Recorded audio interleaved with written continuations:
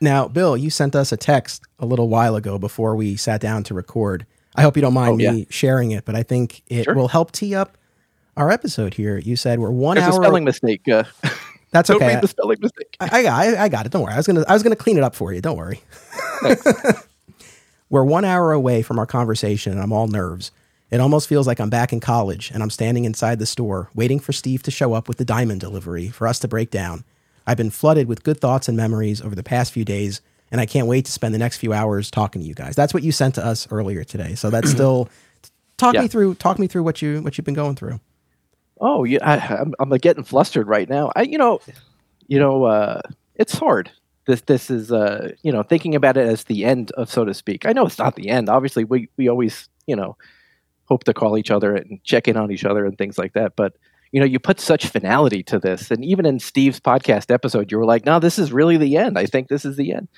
And so it's kind of hard, It's not the end. It's not like Anthony said, when you decide to open the store, when me and Anthony decide to reopen the store, maybe we can do another podcast. That's the one escape hatch that I'm leaving for myself and for the audience here. If anyone, Steve or otherwise, ever brings back alternate realities, we'll bring back my comic shop history. But otherwise, this is the end. He threw down the gauntlet. No, we don't play that. I didn't say it as a challenge, but I think that's the one thing that if that happened, then there would be new story to tell. But otherwise, look, is there a temptation to keep this going, even if it's just one a year? Of course, there's a part of me that says, oh, we could do a little something here and there. But I think that there's a beauty to having an ending, to putting a bow on this, to saying, hey, we told the story of our crew, and now it's time to wrap it up. And it is a little bittersweet, but that's okay. Like, it's okay to have that. So again, for all intents and purposes, as far as I'm concerned, this is the series finale of my comic shop history. I know Steve is skeptical. I know. This is the annual finale. we should actually plan for next year's. This is like that football guy, Brady, retiring. It's like all the reporters hold up a sign that says "See you next season" after he announces a retirement. Right? It's this is what, the third, fourth. Look, when we finished the first season, there was a bit of finality to that, but it was also that the store was closing. So I feel like that was justified. And then at the end of season 5, that was what I considered at the time the end of the alternate reality saga. That's because I got a little caught up in Kevin Feige and his MCU and the phases of the Marvel movies and everything. And I was like, this is the end of like the Infinity Saga. That was what was in my head at the time. And then we had the pandemic, and then that prompted the longer Halloween run of episodes, and then we kept it going. But this really is it. I understand your skepticism, though. I don't begrudge you that. I get why you would sit there and be like, okay, I'll see you for the next finale. But only time will tell. But as far as I'm concerned, this is the end. Okay. This is the end. Wink, wink. It's the end of this show, but as I always like to remind the audience members, we have a lot of other shows in the Flat Squirrel Podcast Network, and Alternate Realities alums pop up on those shows all the time. So if you want to hear more conversations between myself and the folks you see here, tune in to Digging for Kryptonite and another exciting episode in The Adventures of Superman and the forthcoming Patreon show Beyond Metropolis. There's a lot of stuff out there, and a lot of people have come over to the other shows, which I greatly appreciate. Now listen, later in the show, I'm going to share some audience comments and questions. We got a few things that I want to talk about, but there's one that stood above the rest that I have to include in our cold open here, because if ever there was something that it stood out and it just kind of encapsulated a lot, kind of hearkening back to customer experiences we've had over the years and all that. So, we've been doing this show for 8 years and well over 100 episodes. We've got, 1,500 people who follow the Facebook page, which relatively modest in terms of social media numbers, but it's all good. Sorry, is this including all the Superman stuff, or this is just alternate reality? This is just my comic shop history. Oh, that's pretty good. So, well, that's people who like the page, not necessarily listeners, but nevertheless. So I put the call out. I'm like, all right, we're recording the finale soon. Any final comments or questions? And we got a few, and again, I'll share the others later. But there was one from a gentleman, and look, this is public, so I'll share the name. And I don't say this to put anyone on blast. It so struck me. A gentleman named Mark, and he commented, he said, you guys had a series going with 4 question marks. And that, to me, I think that was my favorite comment out of all of this as we prepare for the series finale. It's like, you guys had a show. And I say to myself, and I wrote to him, I said, I'm not sure if you're teasing or seriously asking, but yes, we've had this show since 2015, but I just thought in this moment where I'm like, all right, guys, share everything that you've loved about this podcast. Someone's like, you had a podcast? Podcast. What podcast? I love it. No commentary, Steve? I thought you would have had something. No, I'm just thinking. There's an old TV commercial about that, but I can't remember what it was. I'm just trying to remember. Well, this guy has a lot of catching up to do. Anyway, let me put it this way. We might have at least one new audience member tuning in, and this could be the series finale, could be their first episode. So make sure we keep everything nice and accessible and give context for everything, because you never know. Are we recording right now? We are recording. I thought this was still, don't say anything that's good for the show. No, that's why when I tossed it to you, I was waiting for a SCO zinger about the nature of humanity, and you coughed and you motioned to Rich, and that was it. No, I thought I'd pass the ball to Rich and let him comment. Yeah. The elder statesman. Yeah. So, Steve, are we bringing the plane in for landing? Flaps up, flaps down, I don't remember. Yes, we're recording now. Oh, okay. As far as other little bits of business before we officially begin, I called Jay Mizell yesterday. It was his birthday. It was his birthday, yes. I forgot. No, I didn't forget. I just didn't have the time. But yeah, it was 87th birthday. I'd have to double check the math, but that sounds about right. Yeah. I got him, though. He picked up on the second ring and sounded good overall, but definitely in terms of kind of his words failing, this was one of the more pronounced instances of that. And not to bring this down, but, of course, I said, how are you doing and all of that. And he did share he's been depressed, which, of course, is natural, normal part of all of this. But I told him we always are all thinking of him and everybody asks about him. And I said, tomorrow, I'm getting together with Steve and Rich and Bill, and we're doing the last Alternate Realities podcast. And he said, that's fantastic. And the only thing that made me a little sad about that is that wasn't Classic Jay, because Classic Jay would have been like, what is that bullshit? So, so it's a little bittersweet. Yeah, normally what's a podcast? So we always think of Jay Mizell. We love Jay. Listen, as far as phone calls, other phone calls, this has been hanging over me since we started this podcast, the notion of trying to get Jeff Wong on the show. I've tried. And earlier this week, I sent him a text message because I wasn't positive if it was actually his phone number. It is, but I wasn't sure. I must have gotten it. I don't know if I ever got it from him directly or from his file at the store. Anyway, I've had this phone number for Jeff. Earlier in the week, I texted him, no response. The other night, I just called him, and he did not pick up. Your call has been forwarded to an automated voice messaging system.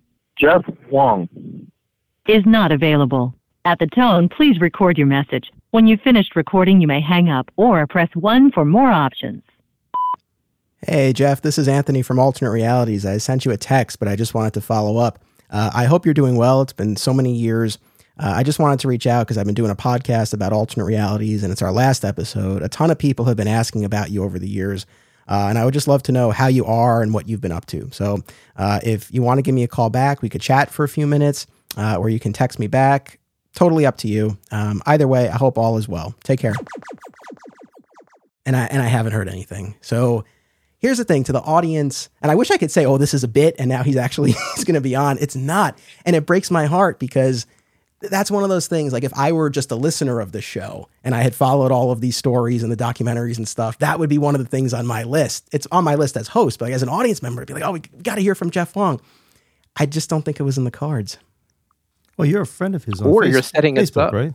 No, I'm not setting us up. Bill is friends with him on Facebook. Oh, are you? Okay, I know, because I looked him up once, and I saw that one of you guys was a friend of his. Do you remember the time we went to, wasn't Pizza and Brew, maybe it was TGI Fridays or something? He got us in there, and he got us the big discount, we all get steaks. And like 2 minutes into eating the entree, he goes, oh, yeah, last night things were bad. The toilets overflowed. All the bus boys had to go clean out the place. You got the wildest stories about just everyday life in general, but certainly working at Fridays. There was a knife fight I remember that he was involved in at Fridays. Oh, man, one day. See, that's the reason to have another season of Alternate Realities if he gets in touch with you. All right. Well, audience, I tried with Jeff Wong, but in any event, he's with us in spirit and a larger than life character within the lore of Alternate Realities. All right, guys, should we do this? All right. Ready. Here we go.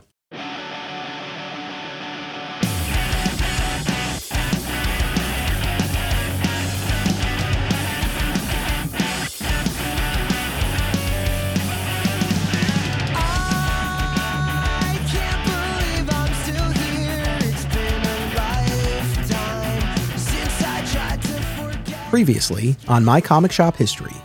In early 2015, Steve Odo, owner of Alternate Realities in Scarsdale, New York, announced that the comic book store would close after 23 years in operation.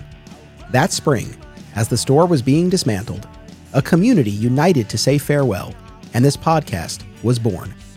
Almost a decade later, My Comic Shop History has journeyed to other comic shops and conventions, spawned a documentary film, and inspired a whole network of podcasts.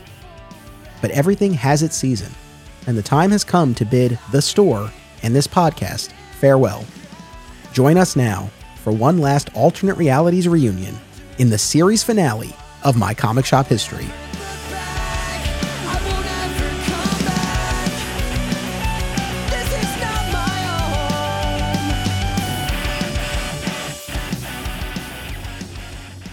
Welcome to the series finale of My Comic Shop History. I'm your host, Anthony Desiato. This is For All Seasons, Chapter 4, Fall. And for our swan song, I am joined by a trio of Alternate Realities legends, absolute legends.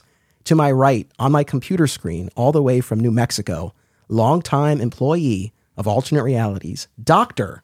Bill Mayo. Welcome. Hey guys, I'm so glad to be present for this finale episode. I'm sorry I'm not there in person. Hey, I'm glad that we were able to get you here at all, so it's totally fine. And now, here in Flat Squirrel Studios, across from me, the beloved elder statesman of Alternate Realities, the spirit of friendship and fun personified, the ever mysterious Rich Roney. Welcome. Thank you for having me. I'm thrilled to be here. And to my left, the co-founder, longtime owner, and closer of Alternate Realities, Steve Odo. Welcome. Thank you very much for having us. I can't wait to do the next one.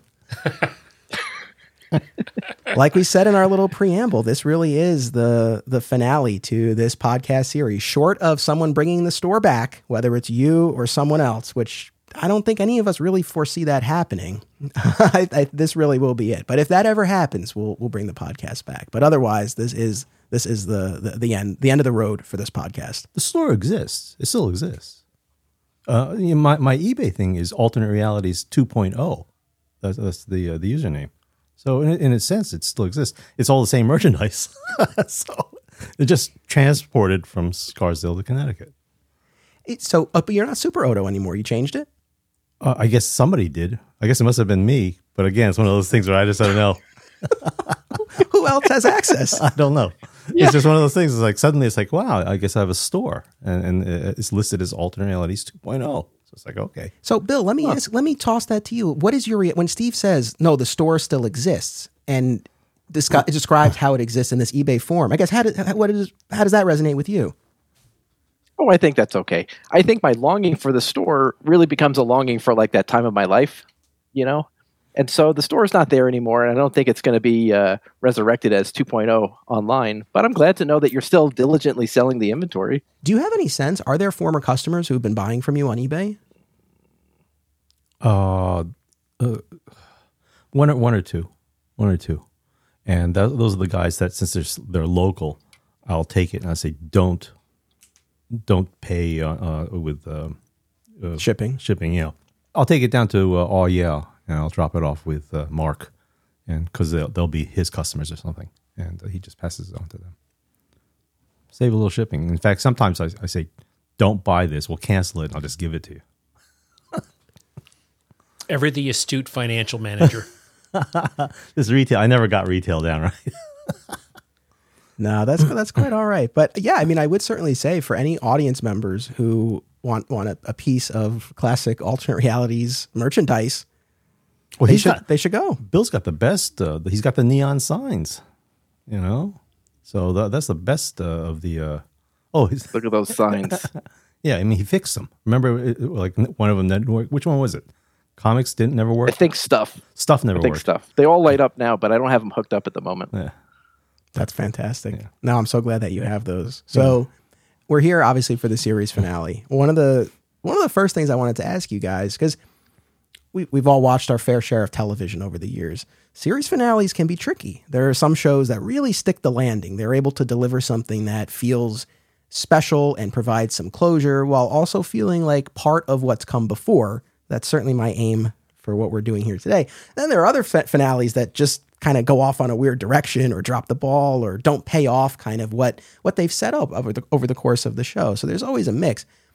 You guys know the finale that I'm going to cite in a moment, but I wanted to toss it to you guys first. When you think of television series finales that you've experienced in your time, what are the ones that really stand out to you in either a positive or negative way? Steve, I know this might be tricky for you because often I know you don't watch the series finales because you like knowing that there's something out there you haven't seen. I don't want to say I've never seen a season finale or a series finale, but well, we'll toss it to Rich first. Toss it to Rich. He'll cover all those westerns from the 1950s. No, I'll say Cheers. When you spoke about this, Cheers, and MASH were two that I remember watching, and it was very, very touching on a heart level. Each of them, I think, to use your words, nailed the landing. They nailed the landing, and it put a smile on your face. So those are the first two that immediately came to mind. Awesome. What about you, Bill? I always have been very partial to the Seinfeld ending. I know some people don't like it. I love how it, had the cast of characters again during the trial scene, but then I also love them in jail having a conversation that was the first conversation they ever had in the show. And so I think that was a really nice self-referential thing. So I think they nailed the ending in some respects, although I think that's controversial to say. Yeah, that one, people are very split on that one. I've never watched it, but I know of it. Another one that I know people have very strong feelings on is the Sopranos ending. Have any of you guys watched that? Yeah. I just He saw. gets I didn't killed. watch the show. Come on. Yeah, I mean that was. I loved it. I thought it was a great, but I also didn't watch it live. And that's the thing. I can appreciate someone watching that live, right? And then it just cuts out and you think something's wrong with your TV. I could see how that could be frustrating, but going and knowing what it was, and Bill, to your point, it's like, yeah, he probably did get whacked. But the thing is, whether it was in that moment or at another point, or it was just something that was always hanging over him, either way, I think that ending allows you to kind of use your imagination. I always thought that was a great one. I know a lot of people don't feel that way. What about you, Steve? Any finales come to mind? Even just a series finale you watched, even if you don't have an opinion on it. No, I mean there are a lot of What finales. about West Wing? You never watched it? No, I did finally. Oh, you did? Yeah. There are a lot of shows that you love the show and then the finale is a bit of a disappointment or leaves you hanging. Like the Cheers one. I was a little disappointed with that one because I always loved the fact that Sam and Diane, they maybe shouldn't be together, but I like the fact that they almost got together. And then at the very end, spoiler. It's okay. I think enough time has passed. Yeah. 30 years later. At the very end, when Sam's in the bar by himself and somebody knocks on the door, but he says, we're closed. I thought, wouldn't it be great if she came back, decided to turn around from California and come back to get him, and we leave it at that. So there was always that hope and the possibility that they did find happiness together. That's what I was hoping for with Cheers, and I was disappointed with that. Well, you're ever the romantic, so I'm not surprised. Now, I've only ever seen episodes here and there. I never watched all of Cheers, but I am familiar with the ending. And from what little I know about the show, I feel like that was appropriate because wasn't the idea, and Rich, you could maybe speak to this, is the idea that the bar is the true love, right? And that's kind of that place where that's the idea, but I guess I was hoping. I know. Yeah. But the one that I want to cite, and you guys know where I'm going with this, there's more business for us to do with this later, but I want to share this first piece now, is Scrubs. So Scrubs ran for 9 seasons on NBC and then ABC. The 9th season was really its own thing. It was meant to be a spinoff, but it ended up being season 9 of the show, and we focus on med school. But really, the end of season 8 was the end of the show that we had watched for 8 seasons, and so much so that it was called My Finale. And we don't even need much in the way of setup other than to say that the main character, JD, played by Zach Braff, it was his last day at the hospital. He was going to work at a different hospital to be closer to his son. So he's taking his final walk through the halls of Sacred Heart. And he thinks to himself, and I shall quote, "Endings are never easy. I always build them up so much in my head, they can't possibly live up to my expectations, and I just end up disappointed. I'm not even sure why it matters to me so much how things end here. I guess it's because we all want to believe that what we do is very important, that people hang on to our every word. The truth is, you should consider yourself lucky if you even occasionally get to make someone, anyone, feel a little better. After that, it's all about the people that you let into your life. And as my mind drifted to faces I've seen here before, I was taken to memories of family, of coworkers, of lost loves, even of those who've left us. And as I rounded that corner, they all came at me in a wave of shared experience." That ending has always stood out to me and resonated, and we'll talk more about it later. But that's kind of what I've had in my head as I've kind of been reflecting on alternate realities one more time and thinking about what we could talk about here and specific things like when he talks about expectations and ending up disappointed. I mean, that tees up a perfect Odoism. Keep your expectations low. Exactly. You'll never be disappointed. Yeah. Hey, do you have any new Odoisms? Any new ones that you've cultivated over these past few years? Well, human race sucks. I feel like that was always was that not on the list before? I feel like that was. Yeah, I think that falls under humans don't deserve self-rule. Yeah, I guess so. That'd be a sub-Odoism. No, I don't. There are no new Odoisms. I mean, some of the changes have been that I do get cold. You know, it used to be 28 degrees. I could stand outside in jeans and a t-shirt, and I said it was a little cool out here. But now at 49 degrees, I say it's cold. I need a jacket. But I think what had aided you in the past was that summer you absorbed so much heat. If you tried absorbing a lot, like maybe you need to absorb more, like you need to stand out in the sun for a longer period of time over the summer, and then that will allow you to withstand some colder temperatures. I'm just following the logic you've established for us. Scientifically proven facts. Right? I don't know if I remember hearing that. Oh yeah, he once absorbed so much heat one summer that it kept him warm all winter. Dissipated over the course of the winter. See, he's not laughing because he knows it's true. Oh, okay. Yeah. Pass. And then the other thing I want to say too, when JD talks about how we all want to believe that what we do is so important and that everyone hangs on our every word, and the ultimate message of if you can just make one person's day a tiny bit better, you've accomplished a lot. And as podcast hosts, like I think about this, when I first started listening to podcasts like 15 years ago, I used to just sit or lie down and listen with my iPod. And I just consumed whatever I was listening to. Over the years, I've come to consume podcasts the way I think most people consume podcasts, i.e. while doing other things. So I know in terms of for myself and just hearing from people, it's like people listen to podcasts in the car, on the train, cooking, doing dishes, walking their dog, dropping a deuce, like whatever it is, people are doing other things, but the podcast keeps them company, right? And that's a beautiful thing. And I love that we've been able to do that. And yeah, I guess part of me is like, oh, it'd be great if everyone's like poring over everything that we say. But it's like, no. But you know what? If every now and then something we say makes someone laugh, makes someone think, makes someone maybe a little emotional, makes someone introduce themselves to someone else at the comic shop that they think they might be able to strike up a conversation with. And I've heard from people that all of those things have happened. So that means a lot to me. And I think that's beautiful that we've been able to do that. But I think that the lesson here about, again, just those small effects, those small impressions really, really count for a lot. I'm speechless. Everybody agrees.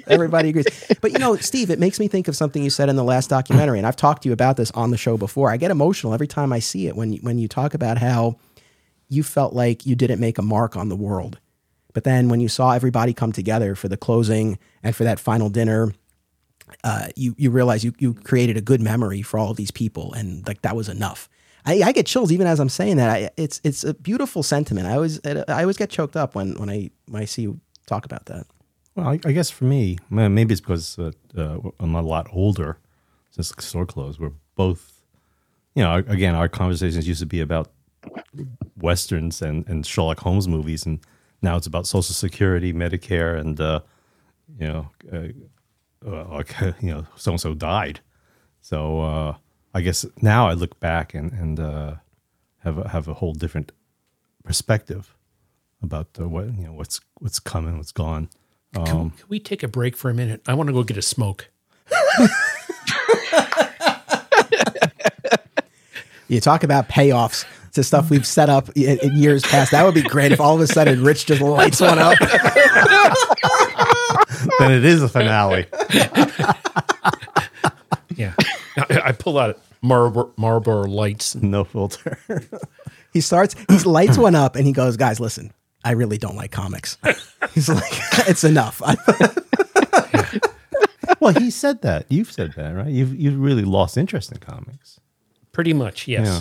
Yes. I mean, my most enjoyable thing now is to work with Anthony and analyze something historical or something that was published conceivably 50 years ago. So I'm getting more out of that. The new stuff, I'm not the demographic they're selling to. But also, I don't have the camaraderie or the networking we did at the store. I can remember, Bill, times I'd come in, and I think you were in Fordham, and you guys would be talking about a hot book, and that would prompt me to get into it. But I would say, quite frankly, over the past, really since the new 52, incrementally, I've lost increasing interest each year. Yeah, because even though Rich still goes to the conventions, and you did Terrificon, right, and when they had book club, would attend book club, driving all the way into Westchester to talk about comic books, right? It wasn't really for the comics; it was again for the camaraderie, and to even when you went to San Diego Con. But that was like 2004. Well, yeah, but you'd fly out there. You weren't interested in buying comic books. You'd fly all the way out there. But it was a great time. I agree. That's why I was giving you the high sign. Yes. To hang out with everybody, go out to dinner, that type of stuff. Because what did you do? You went through 50-cent books and you bought like a couple of 50-cent books, right? And that was about it. And as you said, those are the most expensive books. Yeah. Finally, he understands unit cost accounting. That's right. Finally, that was great. Total expenses divided by total books purchased. Hey, speaking of Terrificon. Oh, I know. Bill, you owe me. I saw you look in, and I felt the eyes, like Superman's burning eyes on me. Bill, you owe me $45 for my Friday ticket. I'll give it to you. No. I'll give it to you and more, whatever you need. No, listen, it's all good. I know your heart was there. I know the intention was there, and it just didn't come together. But in the first episode of this For All Seasons event, you were on here. We were talking. We had grand plans. And then just things didn't come together. You weren't able to fly out for it. I decided to bail because you were the main reason I was going. But Rich and some of the other guys, they still ended up going. Yeah, I was surprised that you didn't go, even though Bill wasn't coming in. I just love Bill so much. I know. I love you too, guys. But yeah, I fucked that up so bad. And I apologize immensely to all of you guys. Well, let's plan the next one now. I'm just kidding. Fool me once. I think it's probably you said that in your talk with Rich. You said that you're like, I learned a lesson. I feel really bad that I betrayed your trust on this. And I would never let that happen again. Here's the only lesson I learned, and this I should have known this in the first place, right? Like, I didn't need to go ahead and buy my tickets to the convention until I knew you had booked your flight, right? And that's the thing. Like in the future, if this is something that we want to plan again, I would just wait. And once you have those tickets in hand, then I'll go ahead. Because especially that show, it's a fairly big show, but it's not like, oh, the tickets were going to sell out. So I could have waited. So you keep the $45, but it's all good. Thankfully, I was able to sell my Saturday and Sunday tickets to Drew. And Rich and Tom, they went, they drove up there, they shared a room, they had a great weekend. And there was 12 of us for dinner. So you initiated something that was very well received and well enjoyed. You made that happen, even though you weren't there. You made that happen. Yeah. Yeah. I wish I was there, but I'm glad you guys were able to get together. That's for sure. And I think the intent to do that in the future is there too. So we'll figure it out. Well, I'm just glad you didn't kidnap Phil Noto the way you wanted to down in Baltimore one time. He's in the back. he lives here now. Yeah, he's got an ankle chain. I opened the window. I opened the window. He hasn't left that closet in years. Actually, that was the first meeting with Phil Noto was at that Philadelphia con. Yeah, that's a perfect segue where you're sharing that story. Stories, right? One of the things we've done over the course of this show, we've told our favorite alternate reality stories. And now, as we're here for our final episode, the question I want to pose for all of us, what are those iconic, indelible stories that we think of when we think of alternate realities? Stories that either encapsulate sort of the entirety of the experience, or it might just be one moment that was just funny, surprising, infuriating, whatever it is. But what are those stories that we always go back to? And I'm going to ask each of us to share whatever comes to mind. And here's the thing. I don't care if we've told them on the show before. I don't care if you've told them on the show before. It's the last episode. And if something means that much that it's top of mind and is the first thing that we think of, it's worthy of a retelling. So Steve, I'll let you go last so we can let that I see him getting nervous as I'm saying it. So it's like, take your time. There's so many stories and experiences, nothing encapsulated. And in fact, the only thing that I probably encapsulate are the bad things. And that's what, whenever I think of the store, and like New York Comic Con was just this last weekend, and I'm watching videos on He's YouTube. getting angry right now. I'm watching, getting angry. People walking around and they're focusing on the artist alley and the different dealers and all this stuff. And I'm thinking, thank God I'm not there. Thank God we didn't have to set up a table. So to the idea, again, my admiration for the people who are doing it is boundless, because it's like I wouldn't have the energy to even walk around there anymore, much less the interest. But my stories as far as the store. It would not be, this was a funny experience, or this is a great purchase, or I really miss this guy, or I really hate that guy. It's just overall, it's like, thank God I'm not there anymore. So I'll let you go first. So was that the preview for him going last? Well, I don't want to build it up so that you think, okay, that? And we'll have the funniest story at the very coming. end. Yeah. Was that, give me a few minutes to think it through? Let me collect my thoughts. God, it's warm in here. Take off your Yale shirt. Yeah, you can take your sweatshirt off if you want. I can't. My arms are covered with poison ivy. Oh. Yeah, this is no more healing factor. There's a new change. Oh But my! look at- my goodness! Yeah. Jesus. For my whole life, I thought I was not allergic to poison ivy. I guess that healing factor. It doesn't kinda work worn out. anymore. Yeah. Oh, this guy's falling apart. Yeah, that's It's like old man Logan. Those are the changes in the past 8 years. So Well, we'll go, and if you want to share anything out of 30 years, if there's any story, like one thing that you're like, oh, I remember that interaction. That's great. I remember the interactions more or less. Well, that's what I mean. Yeah, like, But none of them are going to say, "Oh, this was the best" or "This is the funniest." it doesn't have to be the best or the funniest. It's what you think of, like what when we like again when I say like alternate reality stories, whatever it is, it doesn't need to be a heartwarming thing. And with you, I wouldn't expect it to be.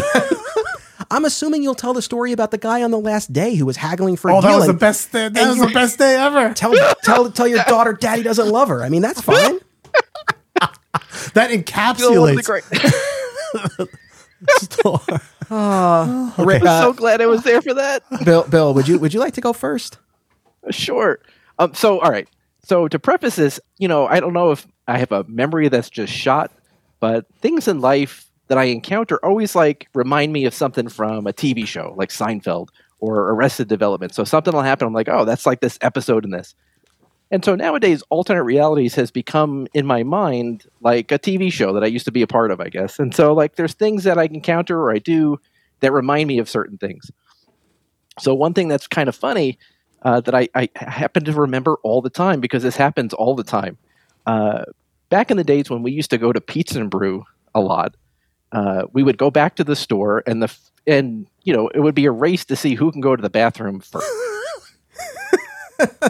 Right. So Pizza and Brew always used to rip all of us up. And so, Drew would go to the bathroom. And I remember one time we were at this store. Drew was in the bathroom. We were with Doug Dosher and his wife, Marie, who left us recently. And, Doug said, Marie, when Drew gets out of the bathroom, say, did everything come out okay? Right. And for whatever reason, he comes out of the bathroom, she says it, and he had nothing to say for the first time. He was just caught off guard. And nowadays, every time somebody goes to the bathroom, I say, did everything come out okay? And I think of that moment all the time. Sorry. Weird memory. There it is. I love in the series finale here. It's like the story that stands out most about Drew taking a dump. Sorry, Drew. I think if he hears this, he'll appreciate that. That's But the way she fantastic. said it, did everything come out okay? She was so friendly and nice, and he had nothing to say. That's the thing, man. Like when you talk about these stories, it's always there's some sort of X factor or secret sauce to it, because if it had been Brian O'Day saying that to him, not as funny, right? And he probably would have had a comeback to that. But it was that it was coming from Marie. That's what makes that story. That's what makes that story. And yeah, we miss her so much. We talked about her, when she passed. And that's, again, we've talked about this. One of the things over the course of these 8 years, it's like we have people from our group or retailers at other stores. So, our heart goes out to all of them. But I'm glad that she, not the most elegant story perhaps, but I'm glad that she factored into that story. There you go. I love it. Rich? I'll think of some others. I thought you were going to tell the story of Pizza and Brew. Is like Drew ordering the chicken parm for a bunch. He used to take that down all the time. Yeah. It was It was impressive. a family-sized chicken parm dinner, and he would eat Like the whole 3 thing. or 4 chicken cutlets. Four Yeah. cutlets. Yeah. And even the waiter said, I was impressed. Yeah. All of our stories We are all- about food going in or coming out of Drew. Drew, you're missed. Rich? Okay, I've got 2, short one, and another different one. So the 2 things that immediately come to my mind, one is with Bill. I remember one time I went to the store, and Brandon and Bill and maybe 5 or 6 other guys were there, and it was a day in the summer. I walk into the store, and I'm wondering what the hell's going on. And then Bill and Brandon tear ass from the front door all the way out to the back door. Apparently, I know this story. Jeff Wong and Metal, I think they had a disagreement. They wanted to figure out who could run around the store or the buildings faster. And I think they each started from a different, they went different ways. But I remember these guys nearly trampled over me, but they were giggling and laughing, and they just running like hell to get to the back door to witness this. And you guys were just giggling. It was infectious. Who won? Yeah. Was I it don't Metal? remember. Was it Metal? I think it was Metal. See, I'm I'm pretty sure it was metal. I'm thinking of a different race with Jeff Wong. There was, How many were there? There was a time when I guess Brandon, remember there was Is this the hat? Remember that fire hat. chief's hat Yeah. with the Yeah. light and the woo woo woo woo, and I guess Brandon said, "I'll give you a pack of cards or something if you run around the building." And then there was this friend of his, I can't remember his name. Gormer Pyle. Gomer, was it Gomer Pyle? That's what we called him. Well, he would run behind Jeff saying, "Hey Jeff, where's the fire?" And they would do that all the way around the building. He had all the people at Casa Maya sitting there outdoor at the table, Placing bets. and he'd come around and say, "Hey Jeff, where's the fire? Hey Jeff, where's the fire?" And it just made Brandon so happy that he was happy to give him a pack of cards. That's what I thought when you were talking about when you talk about race. Which I guess we got Jeff to do lots of stuff. Yeah. Now, the other story, I do want to share this. You're going to remember it once I start. My first ever visit to the store, ever. You know where I'm going with this? Okay, so I think it was midwinter break in February. It was definitely 93 because I had been working in California for about 11 months. I came back home for Christmas, but I did not go to the store then. I got called back from California, and I had to go to meetings down at 23rd Street, our corporate headquarters. Now, this is February. My parents had bought me a new suit for Christmas. So I really dressed up. I'm going to get a new project. We had meetings in some of the more elegant conference rooms, lunch, anything. I was really, really jazzed. Everything's brand new. New shirt and tie, new suit. Anyway, I go into the store. I stood there easily for about 40 minutes, 2 feet away from Steve, and he didn't know who I was, right? And while I'm there trying to get his attention, some customer wanted to buy an autographed book from the top shelf. And Steve starts telling the guy, how do you know? How do you know the real creator really signed this? Anybody could have signed that. And I'm thinking, boy, this guy, I know he's ethical and principled, but I don't think Brandon would say that if the guy wanted to pay $9 for an autographed book. But you were trying to tell the guy, are you sure? Do you know what his signature looks like? Totally trying to dissuade the guy from buying it, which I thought was maybe, you know what? I'll show them how principled I am and they'll come back. No. But, No, you were surprised when you saw me. But you eventually had to tap him on the shoulder, or Yeah, I had to turn him. You know, Kevin Halstead was there. He was trying to get your attention so you'd see me. You were just in your own world. Right. But finally, I had to like hit him on the shoulder and go, "Hey, Steve." Who's this old man? We need that Liam Neeson soundbite from Batman Begins. You never learn to mind your surroundings. I don't remember it. You remember something about Batman Begins, though. Do I? When Terrence spoiled the Liam Neeson twist for you before you had seen the movie. Was that Batman Begins? Yeah. It was. I will say the only Batman Nolan trilogy that Liam Neeson was in was Batman Begins. No, that was the one. I mean, spoiler alert, that he's Ra's al Ghul. Yeah, he was on the phone at the back of the store, like by the statues, and you were up front and you hadn't seen it yet. And he was talking to someone on the phone. He was like, I can't believe Liam Neeson was Ra's al Ghul. Wait, who was this that was on the phone? Terrence. Big Terrence. T-Bone. Oh, that's a name I haven't thought about. I always called him T-Bone. Yeah, big fella. Yeah. Nice guy. Very nice guy. I still remember that time he had so much stuff on hold and he came in and he cleared it out. And it was like over $1,000. And he was on the phone with his bank transferring the amount of money that he needed to his checking account so he can use his debit card. And I mean, he was transferring the amount to the penny. He's like, I need $1,121 and 54 cents. And it was such a big. He hugged me when he was done. That's my main two memories with him. That and the Batman Begins. Look at this.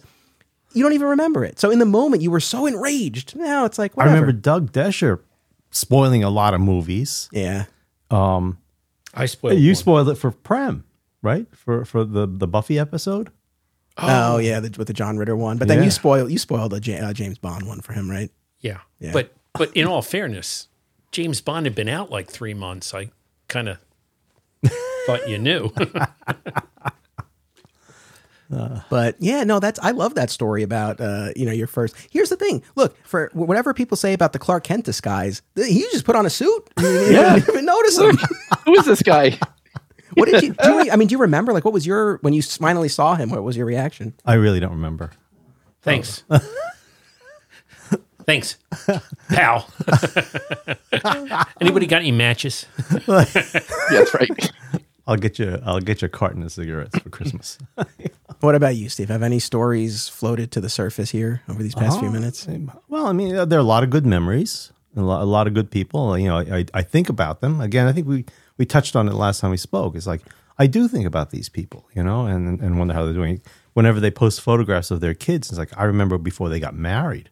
So, now, I watch the babies grow up and now they're in college, now they have jobs and all that. It's kind of neat to see. I mean, you post pictures of your son all the time, and it's like, you're trying to make him into a fighter pilot. I don't understand why we go to these airplane museums all the He's time. really into World War II. That was all him.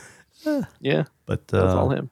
But yeah, good memories. I mean, I still remember the bad guys, the ones who really annoyed me. The ones that left you in the lurch. Oh, there are too many of those. I can hardly remember them now. I still have their folders. Because I still have the old file cabinets and those hanging green folders. I never took out the label, the names, and all that, so I can look at it every now and then. I say, oh, I hate this guy, I hate that guy. But healthy. That sounds good. But there are also the folders of everybody else, and every now and then I feel like I'll take this and I'll mail it to the person so they have something, a little souvenir of their time with us. But I mean, all the stories we bring up, the rabbi collection, and all the people who have come and gone in our lives, I still I think about it, but it's not.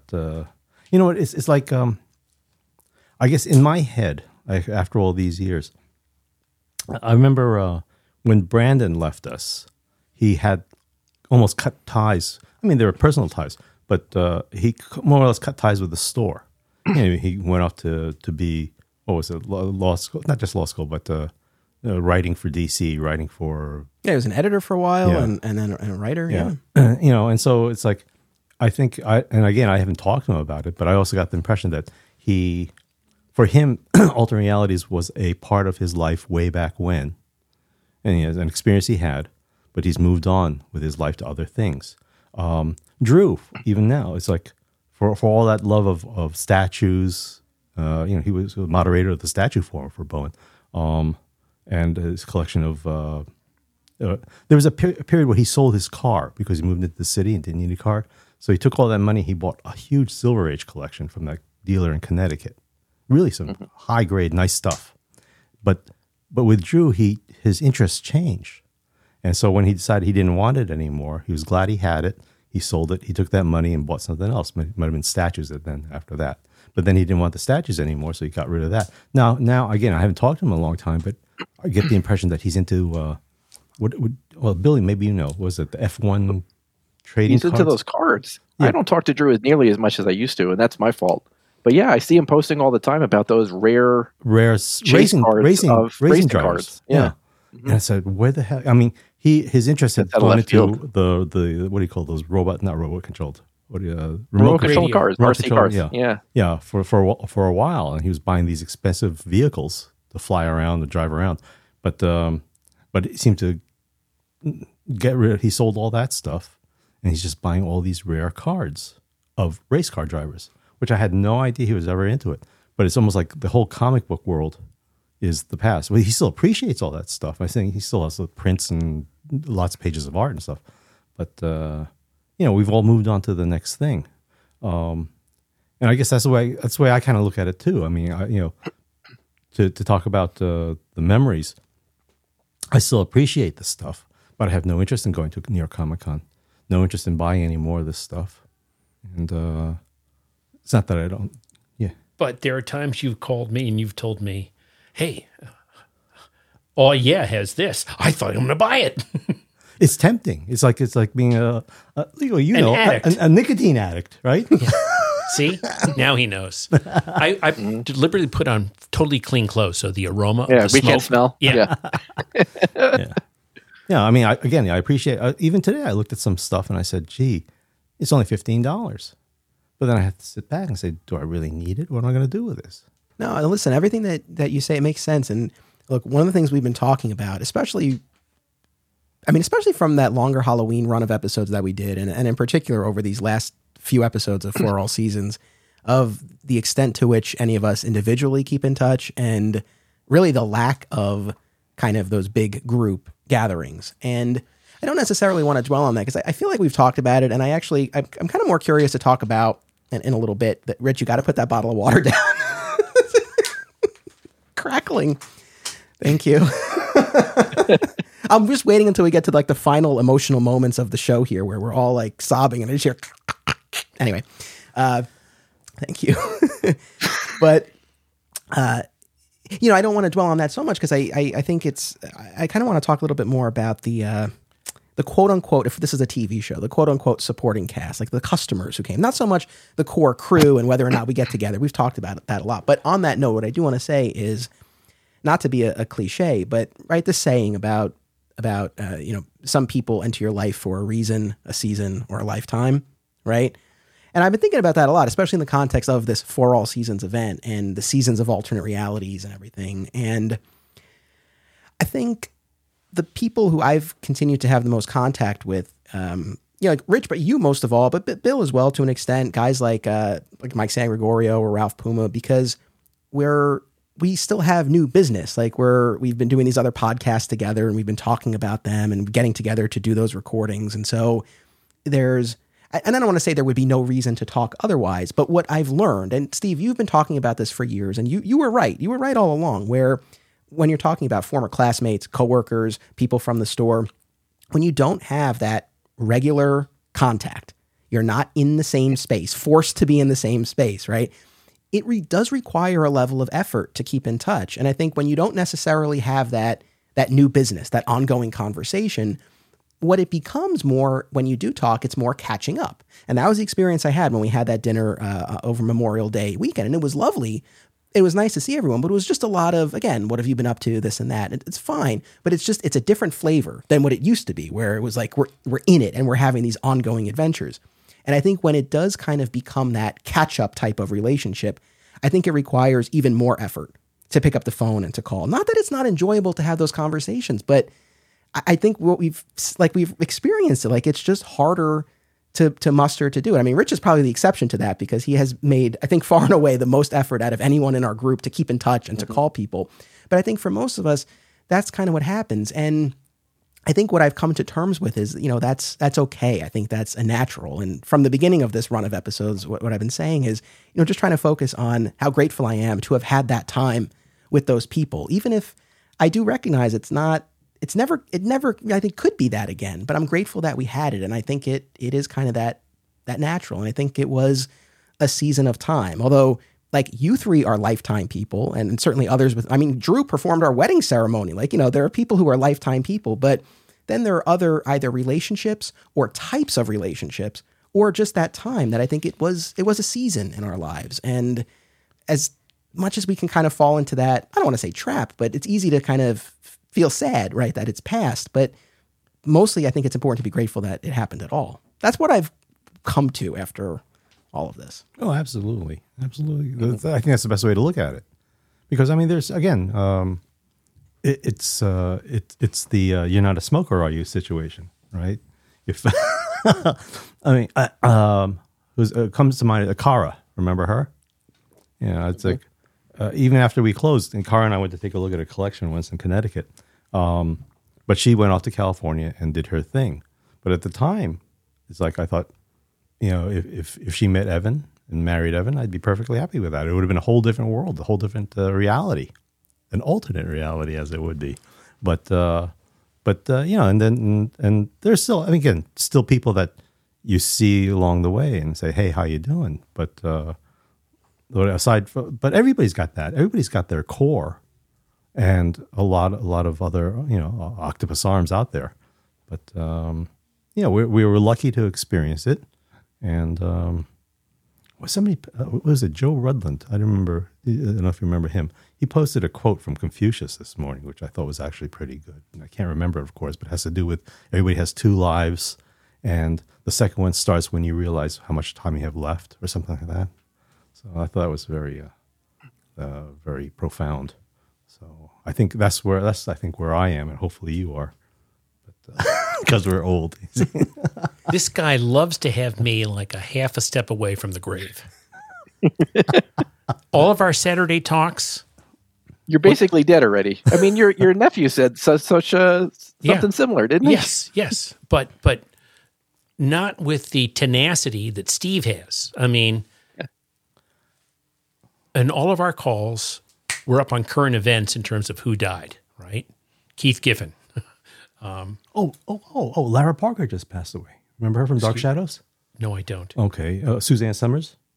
She just died. Yes. It's every day. It's like somebody, and the difference for us is that we know a lot of these. We grew up watching television or listening to their music or something like that. And that's it's not probably why some of them are dying, because they're that old. We watched them 60 years ago. Yeah, but it's like when we were kids, when we were like your age, and you said, "Oh, this politician died or this celebrity died." It's like, yeah, I know he made movies in the 50s or the 60s, or had a TV show in the 60s, but it doesn't really mean a whole lot to you. But when somebody who like more or less we grew up with, passage of time. Bill and I have talked about how we're past the age now that you were when you opened the store.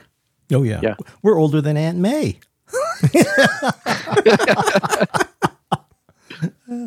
Are you looking up that Facebook quote? I'm looking up who died in our high school class. I wanted to see if he knows him.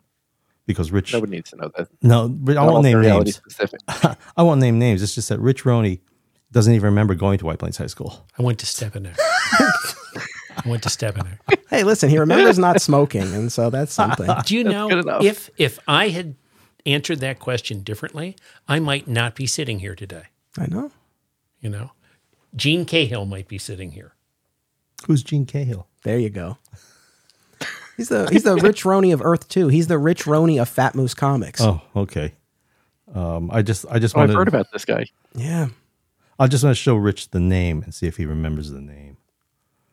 All right, we got to keep this moving along here. What are we doing? What's going on?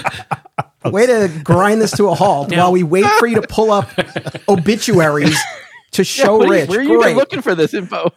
I'll show them later. Okay. Okay. No, it's a game we play. And do you guys understand now why the calls are a little less frequent?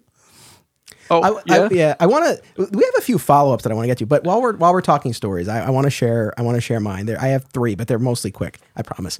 So the first one is one that, I mean, never fails to make me laugh, and it doesn't matter where I am, what I'm doing, it always makes me laugh. I mean, so much so, a few weeks ago, I came to bed and Steph was already asleep, and it popped into my head, and I had to stifle my laughter because I didn't want to wake her up. So there was this day where Steve, you were sitting up front at the table at the front of the store holding court, as you wont to do, and this guy came in, and he didn't have a reserve number, but he was semi-regular. He was familiar enough face, a little eccentric maybe. And you'll know as soon as I give the quote, you'll know where this is going. And he goes, "Anything new today?" And you said perfectly innocently and truly, because look, it's a comic shop. There's always new stuff coming in, and even if not, there's always something new for you to discover. And you go, "Always something new." And he looks at you, and as cheerily as possible, he goes, "You're a bitch." But he said it in a nice way. Yes. Yeah, it was a nice way. I don't remember this. And what's so funny to me about this is the juxtaposition of the cheeriness with which he said it versus the harshness of the language, coupled with the word choice. Not that we should use that word to refer to women, but typically, historically, that word is not usually used toward a man. Like if he had said to you, "You're a dick," it wouldn't have been as funny. It still would have been funny, though, if he said it in that friendly way. But the combination of the cheeriness and the word choice, "You're a bitch," to this day, man, like it was so random. I love it. Do you remember that guy? I don't remember his name, but I remember him. He was always a pretty cheerful fellow. Yeah. You know, collected the Star Wars bus, I think it was. Yeah. Oh, speaking of which, Oleg. You know how Facebook posts up people you might know? He's on Facebook? Oleg came up. Did you friend him? Wow. No. Why? Because I'm Brandon Montclair. I've moved on away. I mean, Facebook friendship is not the overly burdensome commitment. Oh, Oleg. Yeah. Awesome. But he's still around. No tax. Yeah. No tax. But anyway, "You're a bitch" is number one. Not my number one story, but the first one that I'll share. The second one, when we talk about stories that I think just encapsulate a wide range of experiences, even beyond the store, this one comes up. And look, when we talk about kind of customer complaints and human nature and humanity and all of that, one thing that's been very interesting is I've moved beyond the walls of alternate realities. It's like I've been working at my law school now for over a decade. I've been in admissions. I'm a faculty advisor. I teach the law students. And one of the things I'm finding is that some of the frustrations that we felt towards customers, they apply elsewhere. I'll leave it at that. But the story that comes to mind is one day we were preparing for a sale and I think you or one of us had made up a flyer, and I was walking through the store putting up the signs on the walls, and one of our customers, Bill E., not this Bill, a different Bill, was in there, and we were basically on a parallel track. Like we were walking through the aisle together, more or less. He was looking at the books and I was putting up the signs, and we were chatting as we often did. And again, I'm talking like side by side for a good 15, 20 minutes as I'm taping up these signs and he's looking at the books. And at the end of all of this, he goes up to the counter and he pays, and you're behind the counter, and he goes to you, "Hey, are you doing any sales soon?" And I think you and I both looked at each other and kind of had a similar reaction. Like, have you not seen like all of the signs like literally going up around you? That one always stood out to me. And I guess that kind of goes back to that comment that I was referring to at the beginning of the episode of like, you guys have a podcast? It's like, you can't, I guess the point is, and I don't even say this to I'm not putting anyone down. It's just like, you can't take anything for granted, right? As much as you think you're delivering a certain message, you are presenting certain information, it is not always registering with people. But that one always stood out. Do you remember that? Similar to the I remember that. Similar to the store, the door of the store. People would be knocking on a Wednesday, and Steve had that sign saying that we don't open until 2:00 or whatever. And you would just be like, "Read the sign." Or the time that Steve was the sign when he hurt his back and he was on the ground, and people just kept stepping over him to get to their comics.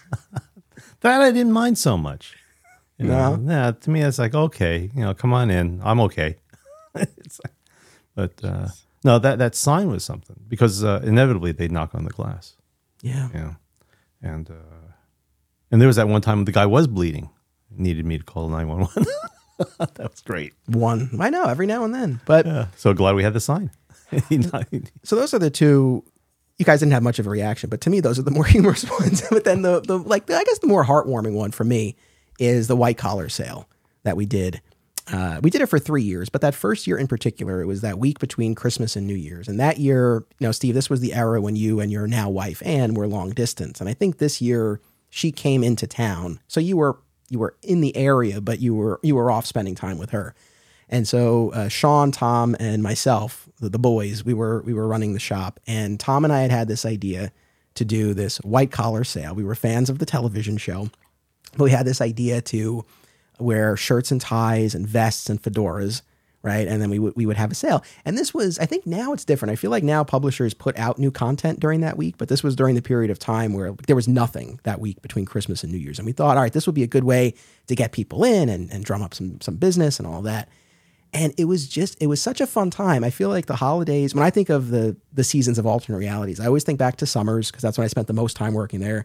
And I think of the holidays because I know that can be a tricky time for people and sometimes it's not the happiest time. But it was always, for me, a cheerful time at the store. Brian Claudio's wife would make cookies and bring them in, a lot of well wishes. It was a fun time. It was also, Bill can identify with this. It was a break from school, so there was that going on as well. So it was just always a fun time generally. And then that week where, we were really steering the ship and we had this idea and it did well. We were so proud, like when you came in and we handed you like a wad of cash and we're like, look, we did this. And people coming in, I know there were they were said what's going on? And they probably left and like, what's the matter with those guys? But you know what? We were those walking signs and they were like, what's going on? Like, it's the white collar sale. And it was fun. And it really, when we talk about the seasons and all of that, I have to give a shout out to Sean and Tom. It's like, I haven't had much contact with them in recent years. I ran into Sean at Aw Yeah once, probably a couple of years ago at this point. And then we exchanged a couple of texts after that. Tom, he did a Patreon episode of mine about a year and a half ago, and we haven't spoken since. In both cases, though, at least as far as I know, there's no reason for that. There's no bad blood.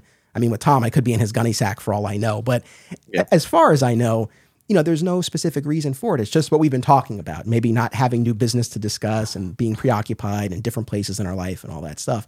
But the thing is, I so cherish that version of that friendship with them. And that's what was really in full force at that time. And I spent so much time with those two guys individually and as a trio. And again, part of me is like, oh man, it's a bummer that we don't have that now. But again, I'm grateful that we had it at all. And I guess I gravitate towards that story. Sean, we kind of roped into it. I don't think he was that into the idea of dressing up, but he still went along.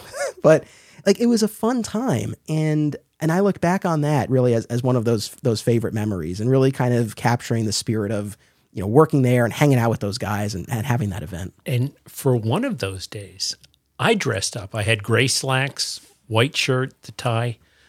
I sure as hell didn't have the fedora, but I remember just the excitement. All four of us were dressed and it prompted questions and it was just a lot of energy, exhilarating energy. So I share that memory of that time. And I think exactly what you said. Ann came into town. There was another time, I think, when you flew, you went to Las Vegas or something. Mm-hmm. Yeah. But very exciting times.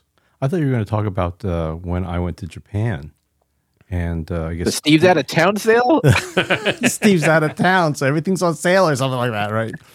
But the beauty of it is that it was years later that I'm getting rid of a pile of papers, and I see the sign, and Anthony's standing right in front of me. I said, "What the hell is this?" And he was so glad that he happened to be there when I found the sign that you guys hid for me to find years later. And that's the kind of memories I have. I know. We were a fan. That was I not to pat ourselves on the back, but that the amount of patience that required. That was one of those things where it's just like, hey, one day he'll find this. And you did. The fact that I was there and I have a picture of it. I've posted it on social media before. Maybe I'll post it again. But yeah, that was great. Okay, you were such a good sport about it too. But yeah. But I remember having that conversation with you, Bill, where it was just like, let's just hide this. Let's hide it. I think that sale was when it was over spring break, I want to say, and I took off spring break, came to New York to work at the store for a week. That was my spring break from grad school. Yeah. That's the thing, man. Anytime, we've talked about this, but it's like anytime you had some free time, that's where you went. That's where you went. So one other question in this kind of segment of the episode here. this is the end of my Comic Shop History, the podcast. But one of the things I've been thinking about is, has my personal comic shop history drawn to a close? Because I've had a couple of experiments now with Spider's Web and with my two local stores of trying to have a pull list and go every week. And I did it for a little while, and then it didn't take. And I don't know, maybe if my son gets really into it and that becomes part of our routine, I could see then my comic shop history, having a rebirth. But otherwise, it's hard to say. And we've all touched on this, but I do want to toss that to each of you guys. It's like, as far as, again, your personal comic shop histories, where are you now? And like, where do you see yourselves going, if anywhere? Or is that really kind of it? Like, what about you, Bill? It's the only time I'm reading comics now, Anthony, is when I'm doing an assignment for the podcast. And I don't know how proud I am of that statement, but my reading now has been completely relegated to that. I just don't have, I guess, the space in my life at the moment to do that routine, the ritual every week, go to a comic shop, pull books, read them. And beyond that, when I do go, I don't ever see anything that just draws me in like it used to. And this might go back to what Rich was saying, where maybe it was because all of us were together, we were talking about it, and we were getting excited about it. But, I just don't have it anymore. And actually, I'm not even that excited about it anymore. I'm more excited about the older books. And so, like, Steve, when you're posting pictures of Silver Age books from that collection you had just bought, I'm like, wow, look at those covers. Look at these books he has. That's what's getting me going. Nothing new, that's for sure. See, I see on Facebook, on different comic book groups, they post a page, no context, but just a page of something. And a lot of I guess Dr. Doom is a big focus on what's going on nowadays in comics. And it's you read that one page and it says, this is interesting. If it weren't so difficult to get back into it, I'd love to just be able to buy that one set or that one series to read that. Or Alan Davis came out. He did an Avengers Time After Time. War Across Time with Paul Levitz. Yeah. Paul Levitz wrote it. I love Alan Davis art. And so it's like I got the trade. Couldn't get the individual issues. So I got the trade, but I haven't read it. And I realize now that I'm at that point where I'll end up buying it because I know it's good stuff. And one day, I've said that for decades, that I'll sit down to read it. It's I'll love it, but I don't have the time.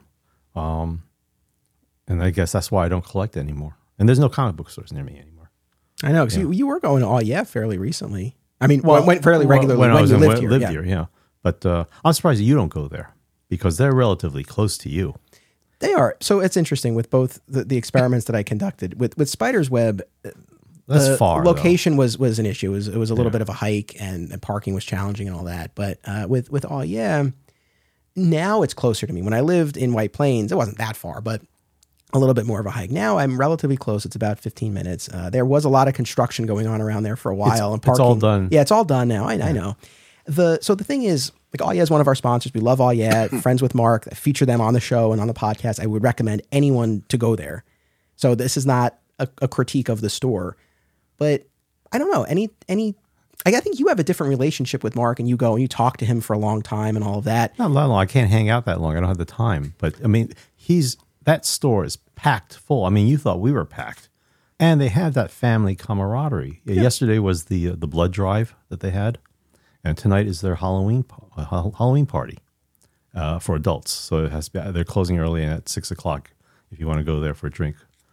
You can hang out with those guys, and they're great guys. No, they are. Pellerito, Franco, all those guys. And I've brought Milo there a few times, and he had fun. Now he's in this stretch where anytime, like, do you want to go to the comic shop? He's like, no. But so it goes in waves.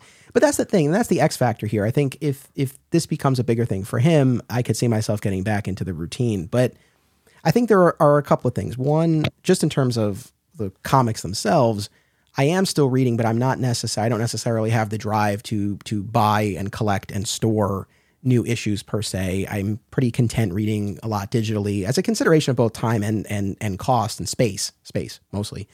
And I will continue to periodically buy trades, but I guess part of it is I'm not necessarily chomping at the bit to be buying new books all the time. So that's one side of it. my time is more limited, right? As opposed to alternate realities days where it's like, oh, I'll just go and spend the whole afternoon there. It's like, I don't have that ability now. It's like, we're spending the whole afternoon doing this, and my wife is very graciously taking care of the child and the dog upstairs. But like, normally that's not something that I really have the flexibility to do. And the other thing too is I'm sure I really haven't partaken in the events that Mark hosts. So maybe when you go to that there's a big group of people there. Maybe other times I've just gone at the wrong time of day. I don't know. But in my experience, and I've gone a bunch of times, like I've never really, again, I'm not saying it never happens. I've just never been there where there's been that kind of conversation that we used to have at alternate realities. And so it's been kind of more the experience, like, yeah, some pleasant, chit chat, right? You get your stuff and you go. But I've just not had that experience of being like, of just being there and pulled into this kind of conversation. And so it's been a little bit more, transactional, I suppose, in that sense. So, but I'm finding that I know a big reason I found to psychoanalyze myself, why I do so much of this podcasting is like that has kind of replaced what the store was for me. Like for anyone who's like, why is this guy podcasting? He podcasts all the time. Like what's missing in his life? It's those conversations. It's like, that's why I think we have these 2-hour conversations about Superman, right? Because it's a little different flavor than what we used to do at the store because it's so much more, focused and sustained when we're podcasting. But I think I've kind of, satiated that need through the podcast. But maybe that's also part of why I'm not hanging out at the comic shop, as much, because it's like I have an outlet for it now. So it's a long-winded way of saying it's like, yeah, it just hasn't like clicked into place for me where it's like, okay, like this is now my new routine. That's a good analysis.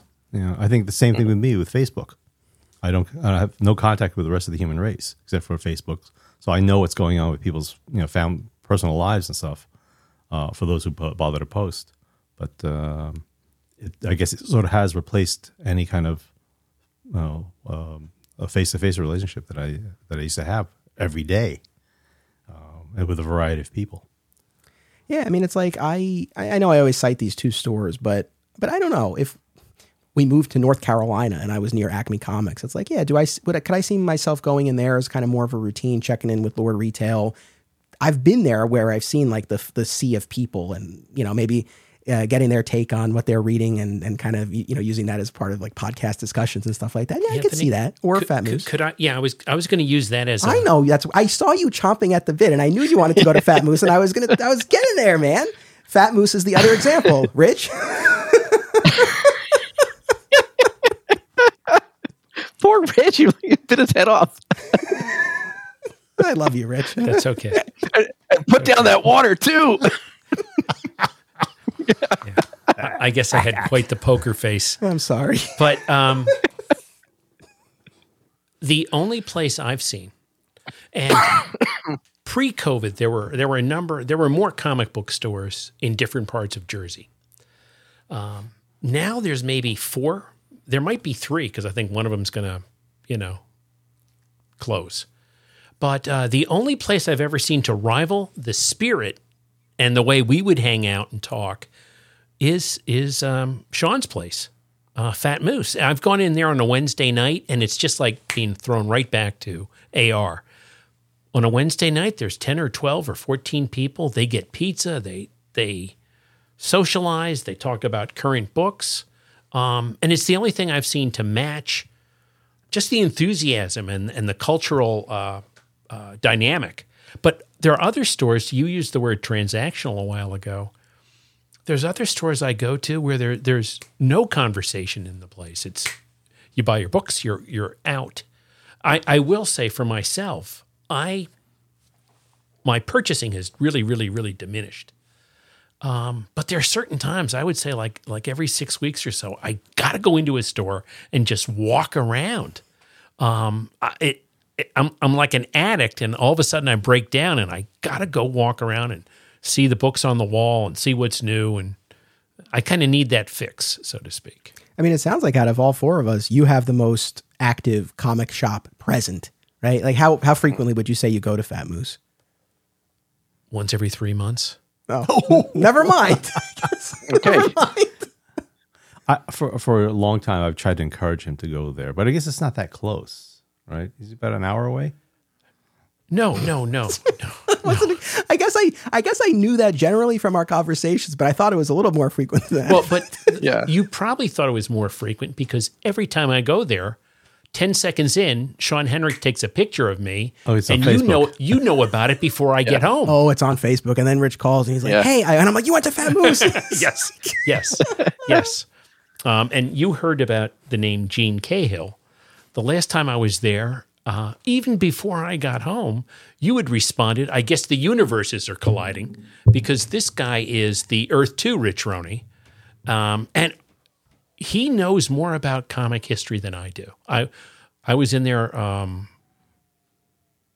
guess it might have been in the spring, and some guy started asking questions. And his answers, Cahill's answers, he was faster than me and he knew more detail than me, which really made me feel weak and humble. That's really amazing. Rich is really an encyclopedia of knowledge on comics. I can remember the time, Bill, you and Brian and Drew were at Drew's apartment. And I think you called me and you said, what's the cover to Avengers 70? I said, that's the one. It's a red cover. The swordsman is like going at Clint Barton on the cover. I got a lot in my mind. Want to hear about White Earp? No, I guess I guess I talked a bit about why it's not really a part of my routine and as, with the regularity certainly that it used to be for alternate realities. And I guess one other thing is, again, going back to I think the last couple of times I went there, it was one of the employees, Ben, seems like a really nice guy. And again, this goes both ways. It's not like I necessarily made an effort. Really, I didn't make any effort to strike up a conversation. It wasn't it wasn't what I was looking for. Really, I had Steph and Milo in the car. I was going to get something. Again, it was so. Again, that's all to say. I'm really not putting it on the stores, and certainly it's not the store's fault if they don't have a group of people who happen to be there talking about stuff. Yeah. But I think too, in terms of what I'm looking for out of the experience, it's just different. But then absent that, it then just becomes more of. Again, if I'm not really looking to build my single issue collection and I'm, not necessarily having that conversation and my time is limited, that's kind of short circuits the whole thing. But so for you, Rich, with Fat Moose, that I agree with you. I think they really have the spirit that's closest to what we had at our store. But still, it's only once every 3 months. Is that more a product of you're just not as interested in what's there, or it's too much of a drive? Why do you think you're not going there? Because the way you were talking about it, if you had said, I go there every 3 weeks, I think we would have all been like, oh yeah, that makes sense. But every 3 months is pretty infrequent. Why do you think that is? Probably for two reasons. My interest has dwindled so much, right? So the stories don't pull me in the way they once did. And then in a sad fashion, and I can't say enough good things about Sean. He's so positive and he puts his heart and soul into the store. But in a sad fashion, I've gone there a couple of times at 5:30 on a Wednesday, and the book I want's already sold out. So I think he's getting into that point where he orders so precisely. It might be, it's speculative on my part. He might be super conscious of, geez, I don't want to have stuff that's not going to sell. So that's been, a little bit of a turnoff. Right, because you haven't pre-ordered something. You just went in figuring maybe I'll grab a copy off the shelf. It's Wednesday night, 5:30. I can probably grab it. I think this is, look, my experience currently is super limited, but it's very similar at all. Yeah. The last thing that I went to buy there was The Last Days of Luther by Part 1 by our friend Mark Wade. And I did not pre-order it because I wasn't sure if I was going to buy it physically or where I was going to go, whatever. And so I went on Wednesday, in the afternoon, and it was, I think, the last copy or the second to last copy on the shelf. And it's, again, we think back to the alternate realities days where it's those shelves were deep. Those were deep, and especially a book like that, we would have had however many copies for But the we shelf. were a different store. Now, sure. We would have 5-10 times what everybody else does, the average comic book shop. I will say this. There was the Mark Wade Captain Marvel that came out recently. And I needed a copy. I called and Justin picked up the phone at Fat Moose. He said, don't worry, I'm going to put it behind the counter. Come in whenever you want. So their spirit of doing things is just so positive. And it was there for me. And also the last thing, I have been there on a few Wednesday nights, and it's a party. It is. I mean, Justin DeVoe, am I saying his name right? There's a number of people there, and they're hardcore comic fans, and it's great. Just I can pick up a conversation with them. And Anthony, you've seen the pictures of me adjacent to Gene Cahill, so they get a little bang out of it.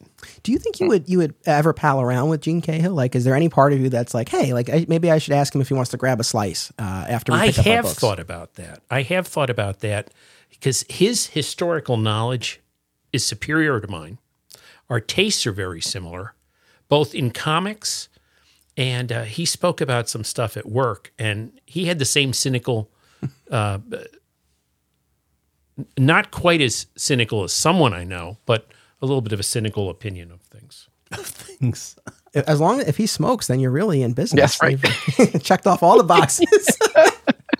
That should be the test. When you guys are walking out of Fat Moose, offer him a cigarette. You smoke? You got a light? Yeah.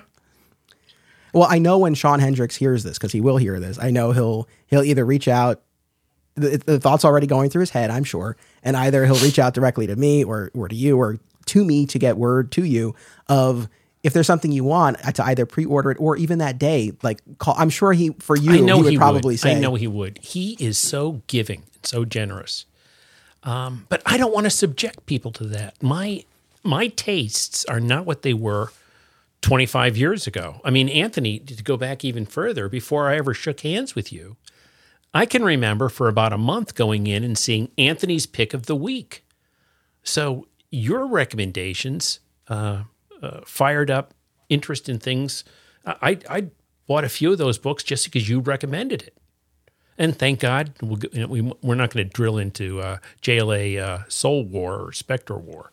JLA Spectre Soul War is my cigarette when it comes to Rich, where I think he has, I mean, but well, I guess flip it, because I feel like he has pinned so much of our friendship on the fact that I told him about a review I had read of this 2-part JLA Spectre miniseries. I read a review. Was it Silver Bullet? Silver Bullet's the now defunct website, but they gave it like a 1 or a 2 out of 10.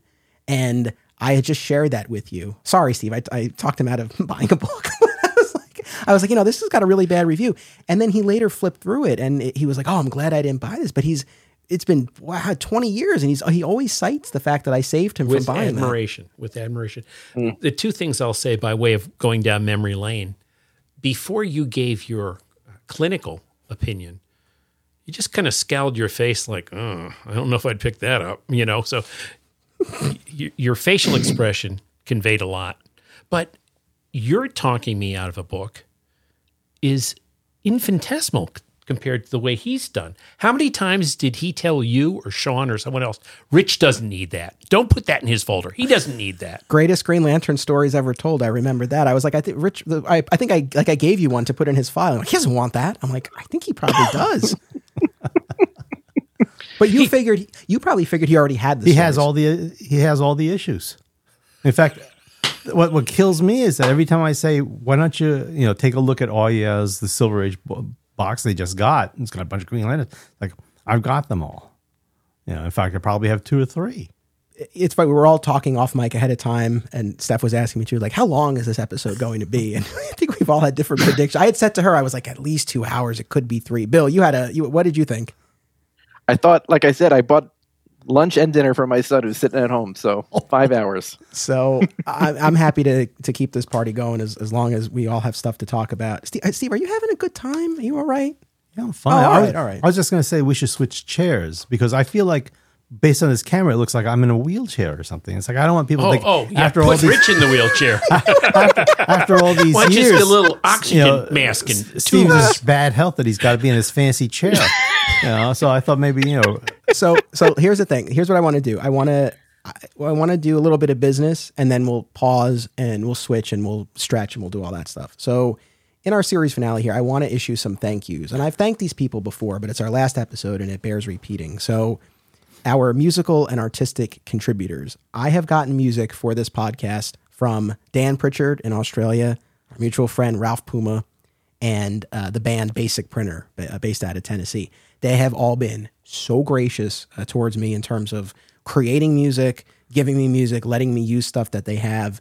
and all at no cost. And that's a huge benefit. And I thank them all. And I encourage everyone to, Basic Printer and Ralph Puma, if you look them up on the music streaming services, you'll find them. And Dan Pritchard, Dan from Australia, he's got a YouTube channel and he's on social media as well. Please check them out.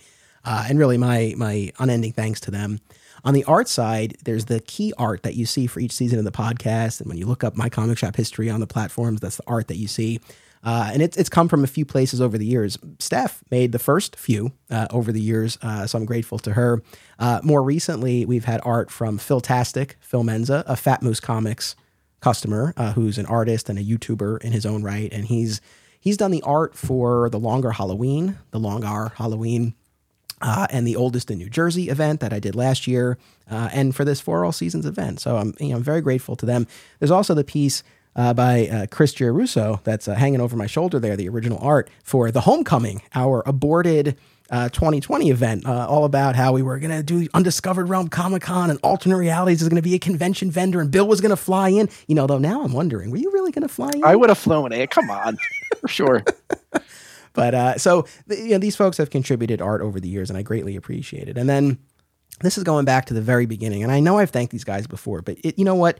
They helped me out in the beginning when they didn't need to, and I appreciate it. But Greg Schiegel, comic book creator and podcaster, very early on when I was like, all right, I want to do a podcast, I reached out to him because he had done what's called Stuff Said. He also does a Tom Cruise movie rewatch podcast called Cruising Along, or Cruising Together. So check that out. But he sent me this whole document about what you need to make a podcast, because just like a comic book shop, there's a lot more that goes on than people realize. So he sent me that, and it really helped get me started. And yeah, there are guides online and stuff like that, but getting it from a trusted source was super helpful. And then Doug Desher, Double D from our group, who works in radio, he met me at Alternate Realities one night when I had just gotten the equipment, and we sat down and we set it up, and he showed me what to do. And that was invaluable as I was starting out. And I'll never forget, most people, the first time they put on headphones and they talk into a microphone and they hear their voice, they don't like it. Not me. I was like, this is great. This is amazing. And that launched this whole podcast thing. So those guys, were there at the start helping me, get this off the ground. And then I'm not going to continue to single people out because we would be here forever. But honestly, every guest who has come on the show, every comic shop who has opened their doors to us, whether to feature their store or, in the case of Aw Yeah and Spider's Web, they just let us record stuff there and take up space on their table, right, after Alternate Realities closed. So I'm very grateful to them. The audience, for people who have been with us from the beginning, people who came in later, people who maybe have dropped off, but now they're listening to the series finale after a long gap, I'm just immensely grateful that anybody has listened, let alone the amount of people who have. And last but certainly not least, the patrons. I launched the Patreon in 2018, and it's grown. And over the years now, we've picked up more people from Digging for Kryptonite, but there are people there who have been with me since the beginning, and I'm very grateful for them. And that has allowed me to cover all of the costs associated with making these podcasts. So it's a huge help, and I appreciate it all. So my thanks to everybody. One last bit of business before we take a break. Some commercials. Now, normally I drop in pre-recorded commercials, but we're here. We just do them live. And I think the first one maybe has already been done, but Fat Moose is one of our sponsors. Rich, is there anything else you want to say about Fat Moose Comics to encourage people to go and check out the shop in Whippany, New Jersey? Yeah. 3 things I'll say. They're only 30-second plugs, so don't give them too much. No, I'm just kidding. I'll be quick. Well, they're a store where it's appropriate to exceed the 30 seconds. But again, like I said, Sean is so generous and so enthusiastic and so customer service oriented. He is really, really pro the guy who comes in and wants to buy books. So there again, the great spirit there. It mirrors what we grew up with. He's got great content, great back issues. And then the other thing he does is a lot of events. There's a lot of times I've gone in there where he gets artists, whether from the Kubert School or others. So his energy, whoever said it's the best show or the best store in New Jersey, that's a credo that stands pretty solid. I think Sean himself said that, but you're right. No, it's a good. It's got merit. It definitely got merit. No, thank you for speaking about them. Another comic shop sponsor is Acme Comics in Greensboro, North Carolina. led by Lord Retail. You know, Lord Retail and Sean Hendricks are two guys, and we've talked about them a lot. They've been on the show a lot, but they were both employees of their shops when I met them, right? And started having these conversations with them. And now they're the owners of their stores. I'm so proud of them. And with Jermaine in particular, they're opening a second location in the downtown area of Greensboro, North Carolina. Like, good for them. Like, that's amazing. So for anyone in the area, be sure to check out either location for Acme Comics. And they do a ton of mail order as well. So if you're not in the area, but you want to reach out, go to acmecomics.com. They do a newsletter that contains a ton of information. They do a podcast called AcmeCast. They're on eBay as well, alongside Alternate Realities 2.0, aka Super Odo. So make sure you check them out there as well. And our thanks to Acme Comics. Steve, do you want to tell people why they should check out Aw Yeah? Oh yeah, I just want to add to the whole Lord Retail thing. He's another young, enthusiastic guy who you can just tell from his posts. You can tell he loves this stuff.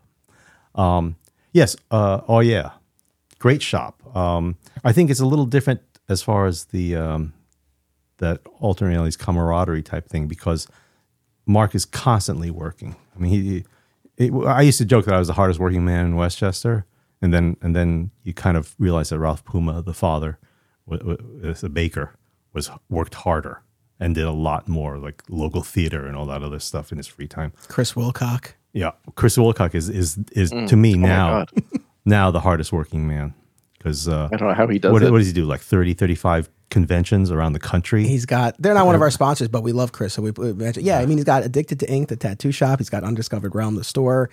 They do a ton of conventions. He's run conventions before. I don't know if URCon is coming back, but he does the tattoo convention as well. The quantity of pops that he orders, collections, ridiculously expensive collections that he purchases. Mm-hmm. Yeah, and he goes to every concert. He's at concerts all the time. And he goes to concerts all the time. Yeah, it's amazing. Yeah, he takes pictures with every celebrity I've ever known. And then raising his son. I don't know where he gets the energy. And then his trucks are always breaking down. There's always some problem with the conventions going in, getting out. Whatever. It's amazing with the things he has to deal with, flat tires, whatever it is, that he somehow managed to get through in the snowstorms and in the torrential rains. But somehow he manages to pull through. He comes out feeling sick, but he managed to pull himself together after 2 days to do the next one. Quite the plug for the store. Yeah. Chris, you owe me $10. I didn't see you giving him the hook for the 30 seconds.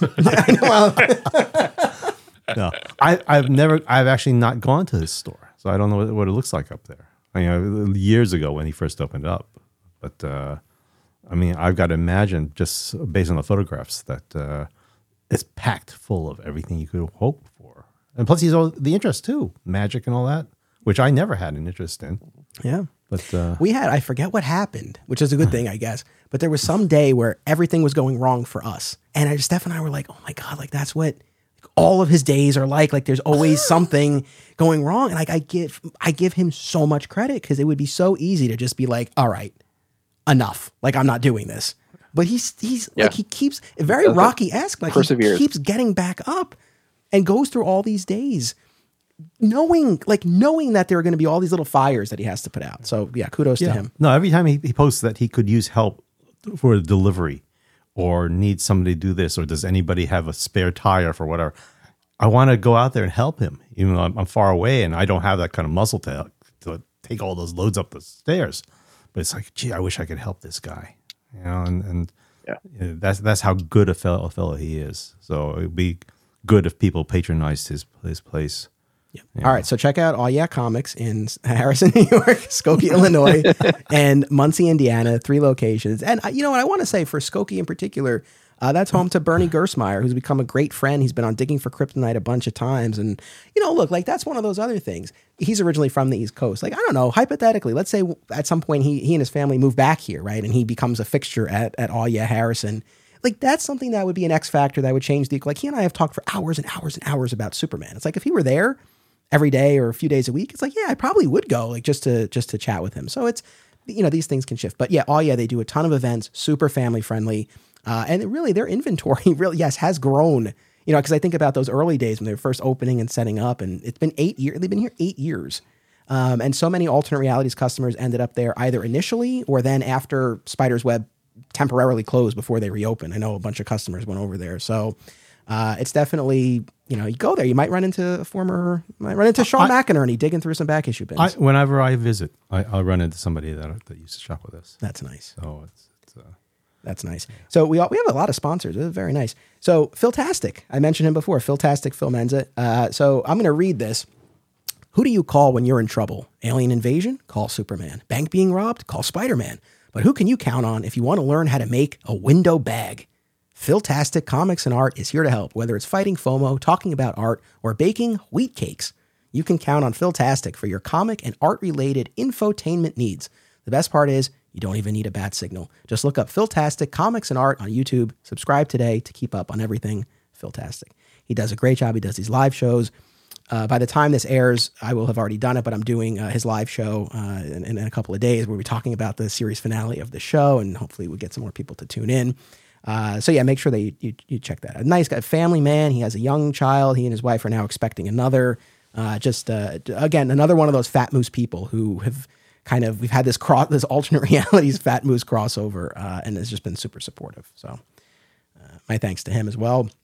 We also have film festivals, sort of a family of festivals. It's Brightside Tavern in Jersey City, Hang On to Your Shorts in Asbury Park, Point Lookout on Long Island, and Round Reel in Bloomfield, New Jersey. So my Jay Mizell movie played at Hang On to Your Shorts and Brightside Tavern. And so I've experienced these festivals as a filmmaker, and they're very well run. And the organizer's name is CJ Cullen. He does podcasts. He does a Hang On to Your Shorts podcast and the Cullen on Film podcast.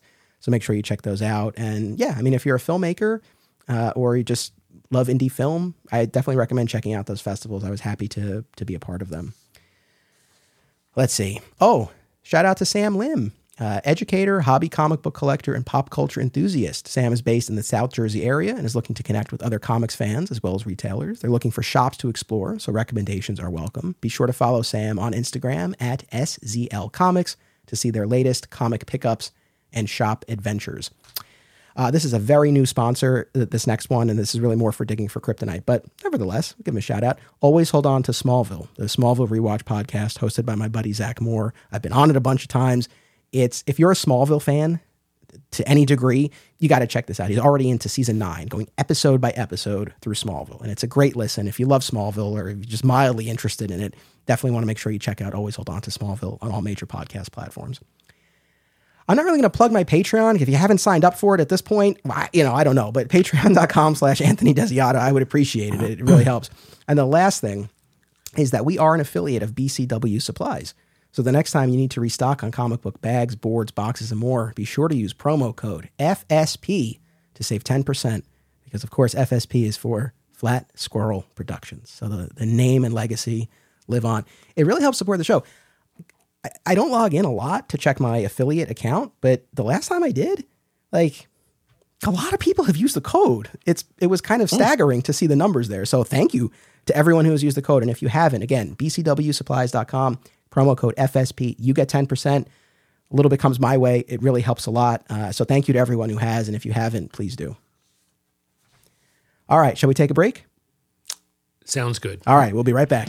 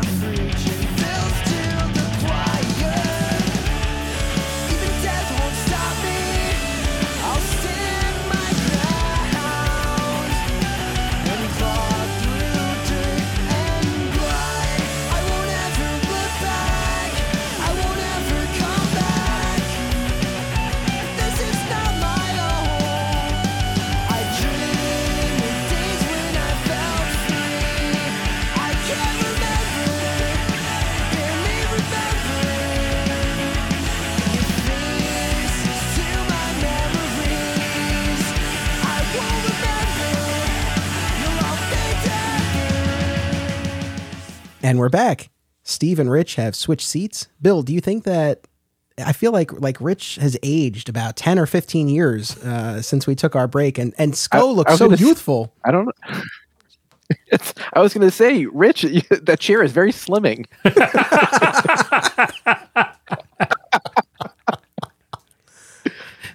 So listen, we still have to do our big draft, which we'll explain to the audience, and I can't wait. It's a main event.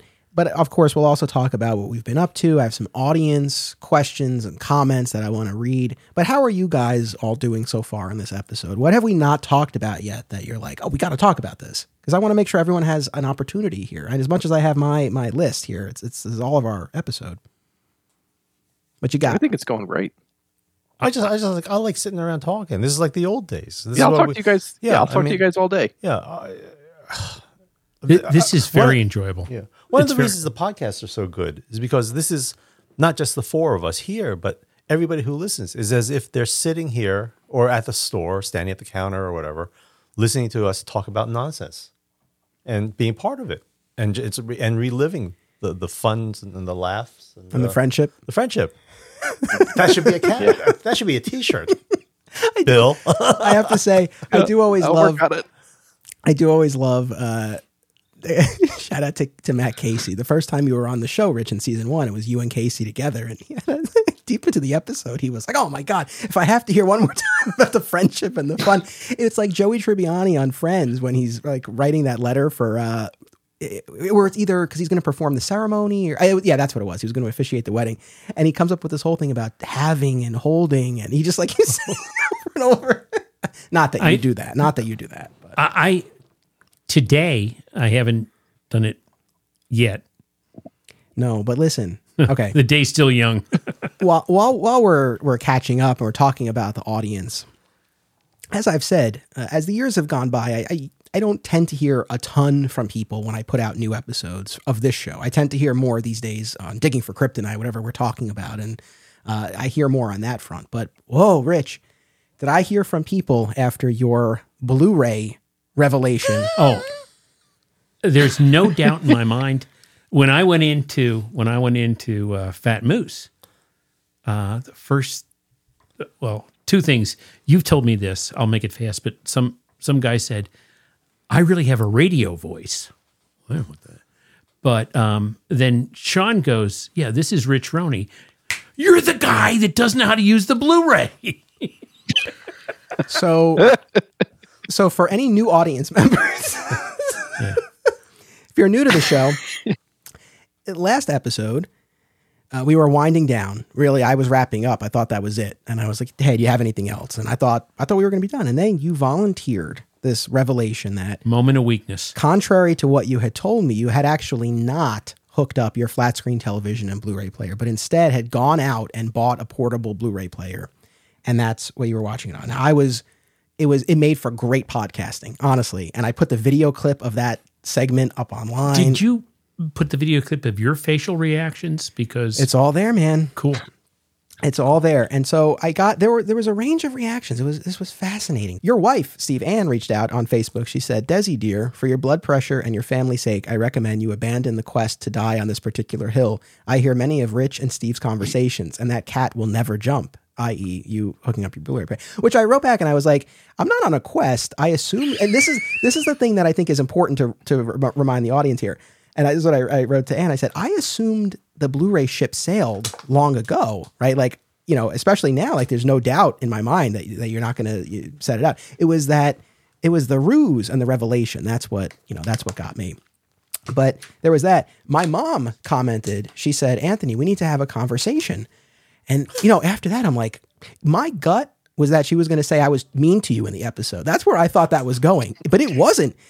The opposite. She was like, or not even that she was mad at you, but she was like, basically like chastising me for being gullible, like that I allowed you to hoodwink me about this. And I was like, I'm pretty generally a fairly skeptical person. And I don't believe I'm gullible. It's just that it like, why on earth would he volunteer that he hooked it up when he didn't? And then it was a lie. Like the idea that's what got me about it. It was a moment of weakness when I told the truth. I should have sustained the original lie, but the episode would have been much shorter. It was great. Listen, more feedback. So from one of our longtime customers, Aten Ronker, right? Oh, yeah. He said, this is all on Facebook, he said, so funny. As you point out, it's literally the same as setting up a smaller TV and DVD player. But in Rich's defense, it's not about that. And this gets at a larger issue, Rich, that I want to bring up. When did It this isn't become irrational. psychoanalysis? Well, but people really, there were a couple along this track. He said, it isn't a rational thing. It's basically technophobia, which is way more prevalent than you may imagine. And not just among older people either, although there is a generational factor to it. God knows I'm not getting any younger, and I confess I'm far from tech savvy. It depends, I guess, on how motivated any individual is to accomplish whatever tech-dependent goal they might have. Not everyone has the same goals or same level of motivation. Can you forward that to me? I want to use that tech phobia. And we also had something from another listener, Brian Dempsey, who said he was relating something that a teacher had told him long ago. The teacher said, when you ask most people, not everyone, but most, why they did or are doing something, they'll give you a good reason. But they don't always give you the real reason. And Brian says, I believe she's right. I've caught myself providing a plausible explanation over how I really feel or think, a good reason, not the real reason, usually out of embarrassment or an attempt to keep something to myself I don't want shared. So all this to say, I don't know that Rich has given you the real reason why he is so reluctant to accept these items and adapt to using them. I wish you luck in your quest to find the answers. There's this theme that there's more going on here. And I guess while we're here for the series finale, I mean, I don't know. And this is not to even to make fun. Do you think it is like the technophobia thing? Does that kind of resonate? You guys are my best friends, so I'm going to be as honest as I can. I think it's just that I'm lazy and I procrastinate. I don't know, man. Well, Bill, I'll toss it to you. What do you think? I don't think he's. I think. Like Ann said so eloquently, he's just not going to do it, and that's fine. Let's just, he doesn't want to do it, and I agree. Yeah, I Why think does it's he just need to? doesn't want to do it. Because, I mean, if you volunteered to drive over there and just said, I'll only be here for 5 minutes, set it up, get out of your hair. He said, no, it's okay. And that'll be it. Mm-hmm. So, and it's still mint in box, right? So he can sell it in 20 years for as an antique. Yeah. What a sea change before and after the break. Look, Let's go back to stories in Jersey. We've talked about it enough, and I don't want to belabor the point. I guess I don't. Here, I was worried you were going to bring up the girls in high school you wanted to fix me up with. You said don't talk about those. Can we talk about that? No, you said those are forbidden subjects. Or Rich, we're all going to miss the phone call this week. Yeah, you're going to get a voicemail. Dead. Yeah, you're going to get a voicemail. You son of a bitch. Well, while we're here, Rich, are there any other revelations? Anything else you want to reveal in the series finale here? It's a safe space. We're all friends. Is there anything else that you've been sitting on? Now's the time. It's a safe space. If you guys ever get to Scranton and see a guy just like me with a different name, keep on walking. What? You've assumed someone's identity? No, actually, this is the cover story. Oh. I see. All right. I think that's as far as we're going to get on this Blu-ray thing. I just don't think it's this is the last thing I'll say. I feel like if it were procrastination, you wouldn't go out to the store to buy a portable Blu-ray. But that's to me what undermines the procrastination, because the time that it would take and the effort that it would take. So I feel like, I don't know, whatever other reason it is, but it's as long as you're happy, you're enjoying the content that you want to enjoy on whatever screen that works for you. Beautiful. I love it. All right. We'll leave Rich alone now. Can you take this portable Blu-ray player and hook it up to your big TV to actually put the Blu-ray in there and watch it on the big screen? Maybe. I don't know. It should be theoretically possible, right? Because it really is just a player with a screen. Yeah, I bet there's connectors for it. Yeah, okay. Why don't you look into that, Rich? Let us know. On this note of sort of Facebook comments and just like news stories and things or at least things that I didn't know, Steve, you posted this a while back, and this was totally news to me. You wrote, within our first 2 months of opening Alternate Realities, we hired 2 high school kids to work part-time. Oh, yeah. One kid, Troy, I remember as a good, quiet, hard worker. The other was a privileged little blank named Jed, who thought he was smarter than everyone and stole valuable comics, non-sport cards, and cash from us. On his last day before heading off to college, we had the Greenberg police waiting for him. After some questioning, he confessed, was accompanied to his house, and returned with the stolen property and his father, who wrote a check to us. Personally, I wanted blood and vengeance, but the store needed to recover the money. And then you posted the police property report from that incident. Because I'm cleaning up the papers and I still have the stuff from 1992. Did you know this guy, Bill? No, this is way before. Way before. This is first year. This is the very first year. But you never even heard of him? know. Yeah, he never made his way into the stories as far as I know. No, I kept track on him over the years. Well, because I knew where he was going to college, and I see where he's worked, where he got jobs. So and Steve Odo never forgets. So one day, revenge. As far as other Facebook posts of yours, Steve, you're posting a lot about those popettes, those powdered donuts. Oh yeah. And someone commented basically saying like, how many boxes of these are you going through? Well, what's the deal? There's a certain number that you expect to have in a box. On the outside, it says a certain weight, net weight. And I opened it up and I would count them to be 19 normally. So once in a while you get 20 and say, oh, I win. Sometimes you get 18. It's like, But actually 18 is more than the weight on the box. So they did cover themselves that way. But the other day I got 17. I was a little upset. You've been posting about that. I don't need a whole box every day. No, I buy a box and I might have like 3, maybe 5. And then I'll have it the next day and maybe skip a day. And then by the end of the week, they're a little hard. But, with coffee, it soaks in. I hope your listeners are very excited about what we are up to nowadays. It's funny. So on Facebook, right, you see your memories of what you posted on this day in the past. And so whenever I see posts from like my college days, it's usually television related. Like, can't wait to get home to watch White Collar. Mm-hmm. And I say to myself, it's like, man, my problems and my concerns were so minuscule at this point in time, right? Like the level of responsibility and tasks that I have now is like vastly beyond what it was at that time. And so I look back and I'm like, oh, like that's like quaint. It's like, that's what my day was about. Like, oh, I'm going to go home and watch a show. With you, I mean, I know you have a lot on your plate too, Steve. You have various considerations. I'm not diminishing anything, but at the same time, like thinking back to the stuff that used to get your blood pressure up about the store and like everything that was going wrong, and we see it now from Sean Hendricks. Like he put like UPS didn't bring my books, like the power's out, the credit card machine's not working. So I guess there's a part of me that's like happy for you when I see like if the worst thing about your day is that they gave you 19 popettes instead of 20, I'm like that's not that bad. So I'm happy to see that. And this, the whole thing about seeing life in a different light. To me, I look at that and said, if I got a flat tire and that's the worst thing that happened to me today, it's a good day. So even though I like that night where I had the flat tire, it's like, thank God it happened in my own driveway, White Plains. Because if I were in the middle of 684 or something, then what a headache that would be. Have to get towed and all this stuff. And then I could just contact Tesla and they came the next day and fixed it and called me and said it's fixed. So I had to come back to White Plains to get it.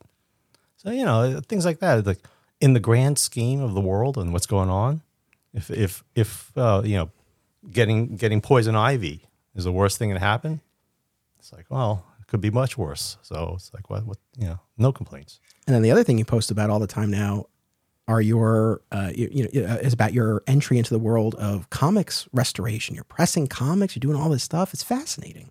Oh, I wish I'd learned to do it years ago. I'm super impressed, Steve. Like, some of it came out nicely. The photos that you post, incredible. Well, what a difference! Yeah. It's like it makes you look at your own collection and say, I could have improved everything. But the problem is now you look at every comic book and say, I can make this a little bit better. I can make it from a VG to a fine.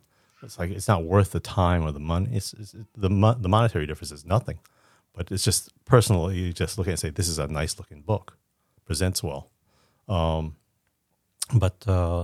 In the beginning, but you've gone all out, Steve. You've gotten the press. You got the UV light. This week you were experimenting with sodium bicarbonate and yellowing plastic on figures. That didn't work. I'm going to try something else. I was still very impressive. I was thinking you were going to help me on that one.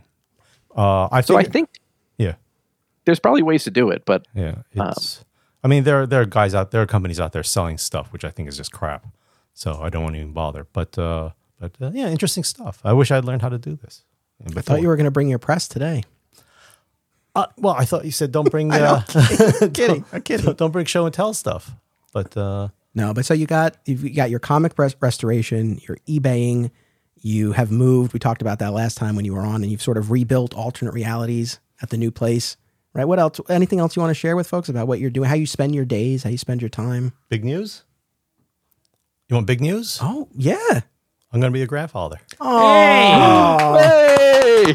Congratulations. Hey. Oh, that's so great. Didn't say anything for a couple of months because you want to wait 3 months or something. Yeah. But now, oh my gosh, there's going to be a crown princess coming in March. Oh, mid-March. Oh my gosh. I'm so happy So- for them and for you. That's Oh, that's so wonderful. great. So I'm buying diapers and stuff like that, so Evan doesn't have to spend the money. And it's very excited. It's he's sort of lost interest in a lot of the things we used to collect, the Star Wars and all those toys, but even the Godzilla. But Lord of the Rings is his big thing, so he's gonna make sure she gets indoctrinated to that. I'm gonna make sure she's indoctrinated to Japanese food, Godzilla. Oh, Grandpa Sco. Yeah. Oh my gosh. Oh, we'll keep the podcast going, guys.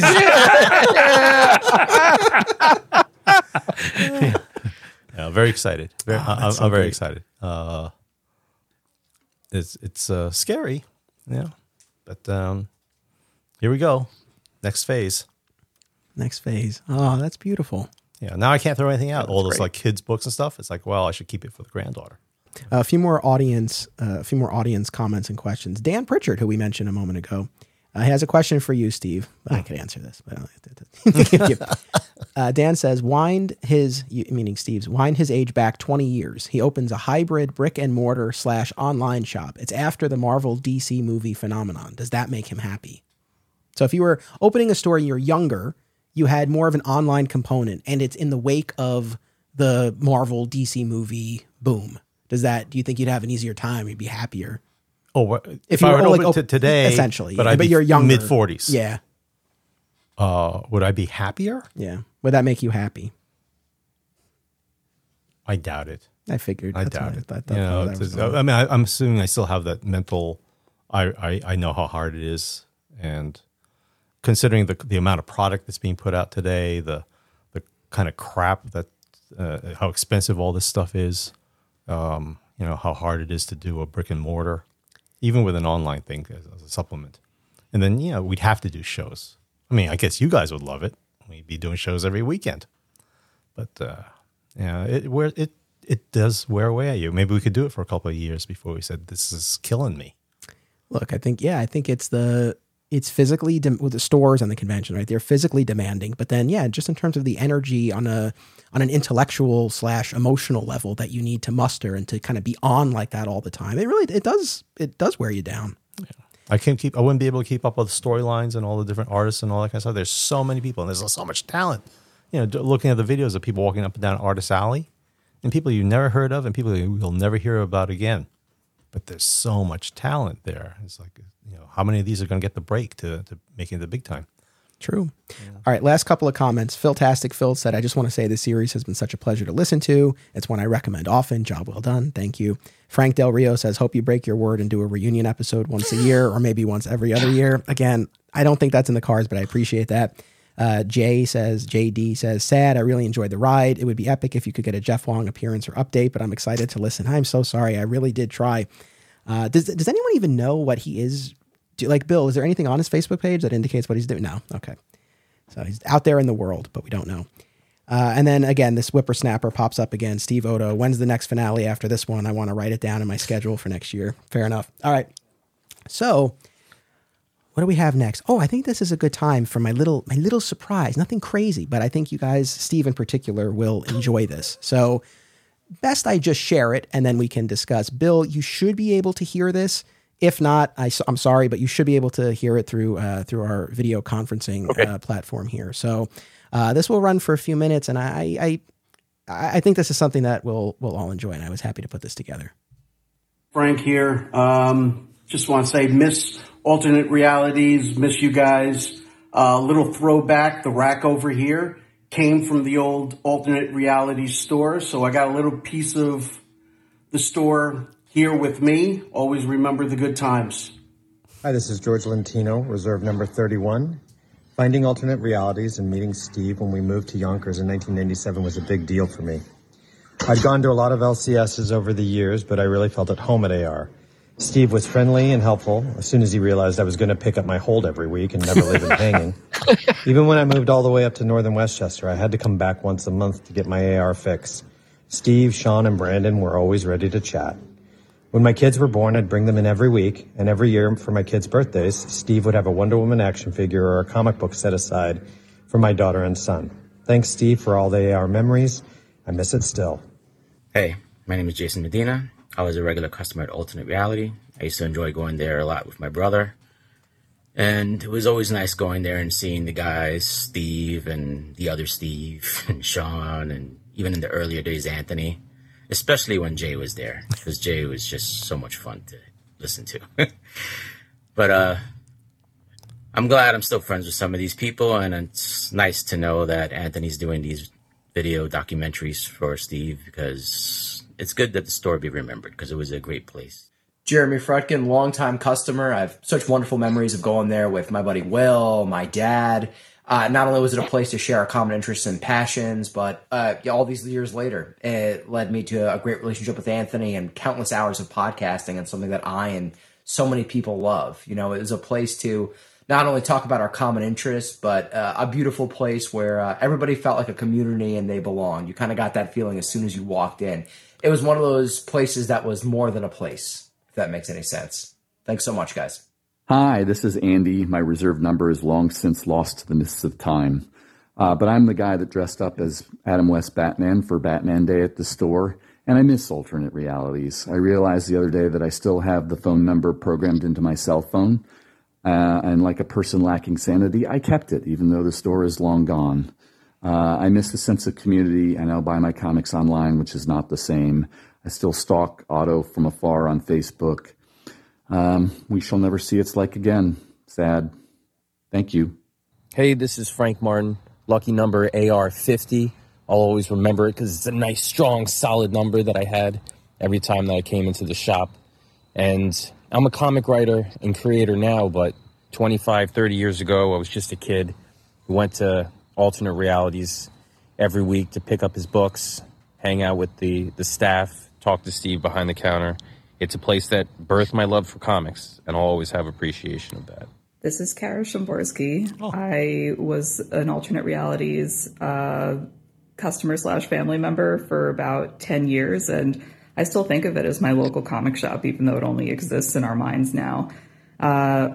It meant so much to me, gave me space to be a nerd, and I will always remember fabulous business wisdom like everything sells. The question is when and at what price. Even you, Flipper action figure.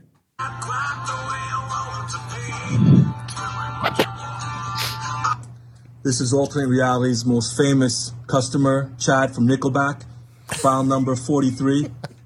Hey guys, how you doing? It's Sandro. Anthony, thanks for having me part of all this. I just got to say that I miss you guys tremendously. I was number 43. I do know that I have that nickname that you guys came up with. Anthony, while I got a chance to get to know you after the store closed much better, I did know Steve very well. I have to say that I did not know Rich and Bill when the store was going on, but having listened to all these podcasts, I wish I did know them. It's clear that these guys are just absolute gems. I hope you guys are all doing well, and please don't tell me this is the last one, okay? Oh, bravo. Bravo. How did you get all these guys?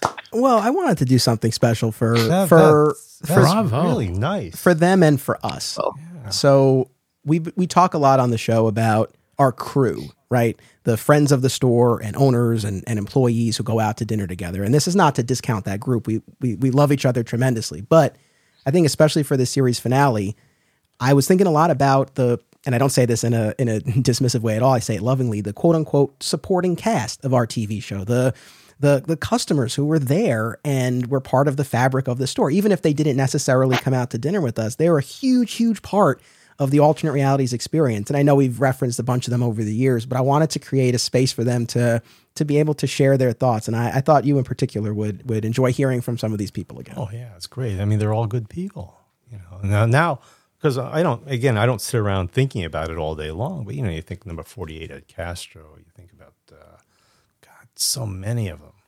It's Tom O'Sullivan, we're still in touch with. But it's just, God, I mean, when I think about like Sandro, who's right. I've known Sandro for decades. Sandro. I feel so bad. I've called him Sandro all these years, but he said it's Sandro. So I've been mispronouncing it slightly. Sorry. But I call him Nickelback anyway, so it's all right. But, and did he nail that? You know, I was like, he'll probably do something, but he really leaned into it. God damn, was that great?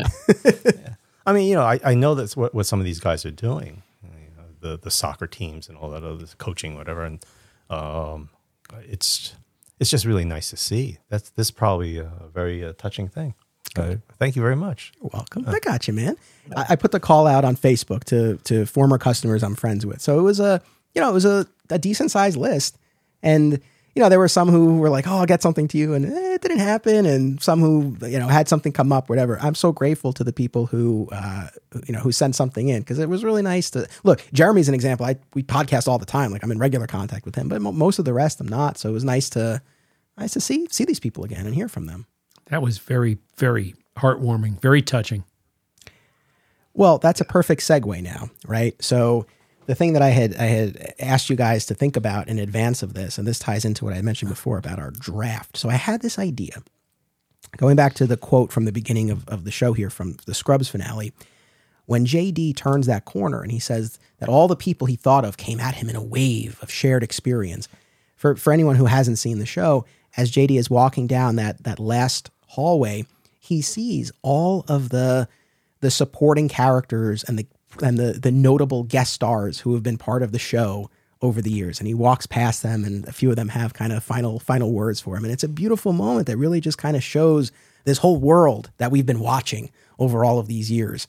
And so I was thinking, if we were to build an imaginary final walk through the aisle of alternate realities, who are the people the four of us would want to populate that aisle with, right? So I'm not thinking necessarily of, again, the friends of the store who all go out to dinner, but more so, again, the supporting cast, the customers who were there, whether they were there all the time or maybe they popped in once, but they made a really memorable impression. So I had this idea of doing a draft where we'll go around, we'll take turns, and we'll do a few rounds of it where we each make a pick of who we want to have there. Now, the disclaimer is this, and I say this for us, but especially for the audience, for any customers who might be listening.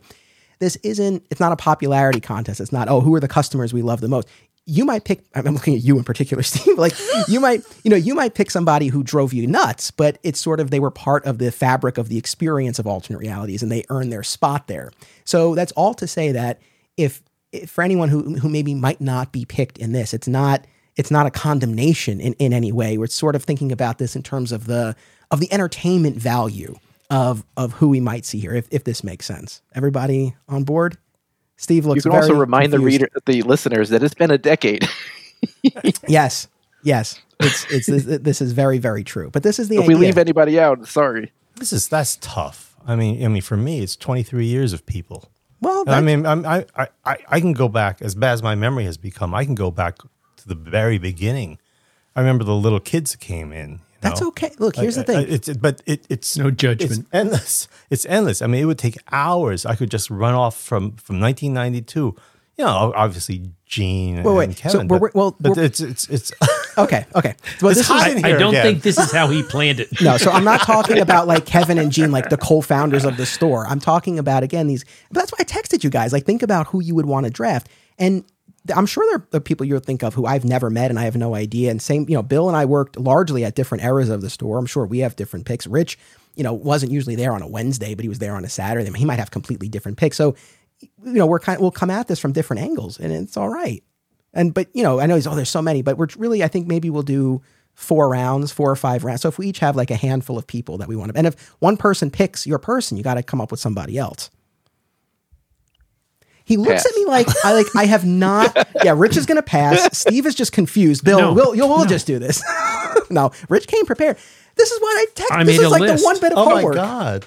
I made a list. I don't think I got the email. Yeah. You know what? I was just as a side note, one time years ago when we did our Westie's Best Customer episode, we had an audience member who had a little bit of a negative comment on Facebook, and he wrote, like, you need to prep Steve more for these episodes, because I guess I was asking you for things and you didn't have anything. And I think Do your homework. And I think I just let it go, because in my head I'm like, I've tried. Like, he's not really preppable per se. So here's an example where I told him to think about this. I didn't get the email. It's in the text. It's a text. Do you want to go last? So you have a few times or do you want to go first? Well, I got a million people in here I could mention. So great. So just pick 5 of them. Jesus Christ. We'll do talk one about one those at a time. early kids though, really quick. Talk about those early kids. Didn't we see a video of that John Ralphio guy, and Steve was like, "Oh, he used to come to the store.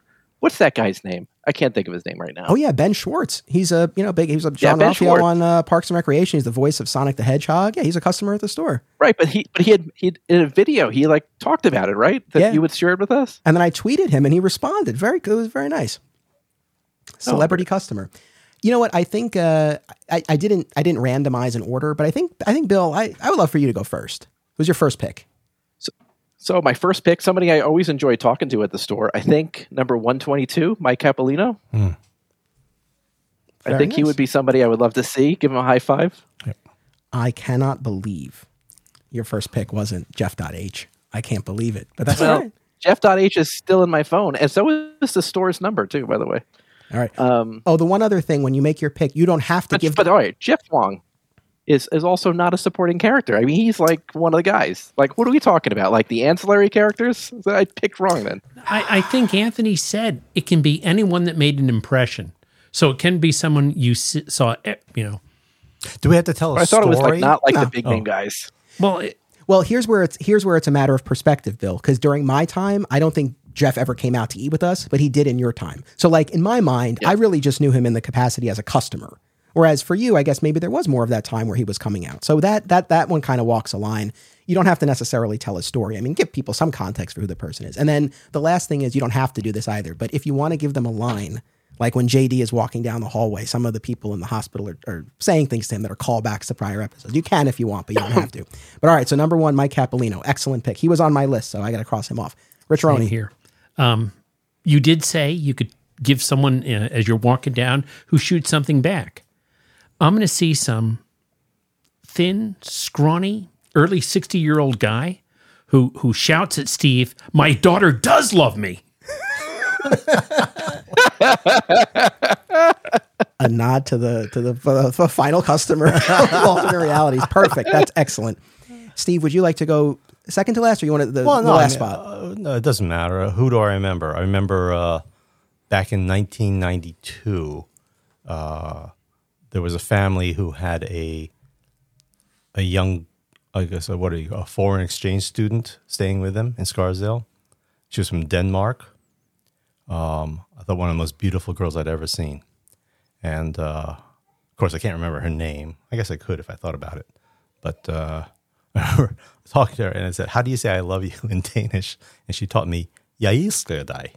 And I don't think I pronounced it right, but I remember years later, I was at a Pittsburgh Zombie Con, and there was a girl working for like one of the Pittsburgh art schools.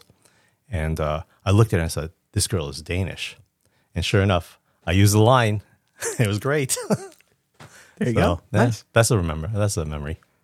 All right, and then I have my pick for the end of round 1. So I'm going. This is a callback. We've mentioned him before and talked about the nickname. I'm pulling in Comic Eater. And in this scenario, he's all grown up, and this is the pitch that I have for it. So as we're walking by, all grown up, grown man now, he looks at us and he's like, "Guys, I never ate my comics." And then he pulls one out and he goes, "But I do now." No. That's my pick. Comic Eater. Comic Eater. Shout out to Comic Eater. I hope he still loves comics. I hope he still enjoys them and like salivates over them as powerfully as he did back then. So that's round 1. All right, Bill, round 2. Pick one. Oh man. My memory fades a lot of people, but one of the categories that JD talked about when he walked down the hallway was people that have passed on, right? And we've lost. And I never knew him enough, but I remember him certainly at the store was Marty. And I remember seeing him all the time when I walked in the very early days before I started working at the store. And I would believe that he would be a very strong presence in the finale. That's beautiful. I knew he would come up at some point. I never met him, or at least if I did, I was too little and I don't remember. But his spirit always loomed large in the store. So I'm glad to have him represented there. Rich? Okay, I don't know if you guys will know this. You might know. On Saturdays when Sean was working the store, there was a guy about my height, little heavier, named Brian, who would come in. I don't know his last name, but he would drop about $400 or $500 every time he came in. And he bought both figures, all sorts of statue type stuff for both himself and his brother. And I think his brother might have been disabled. I don't know. But you put tons of stuff in the back room for him. First name was Brian. Very sweet man. I had some great conversations with him. Oh, it's, you know who it is. Sean took care of him a lot. Yeah, no, I just can't remember his last name, but I know exactly who he's talking about. Yeah. Can we say the name? Yeah. Oh, Calvary. Yeah, that's what it was. Yeah. Nice man. I had some just very enjoyable. He's a gentleman. He was a real sweet gentleman. Man. Yeah. Very, very decent. Yeah. Excellent. Steve, your next pick? I'm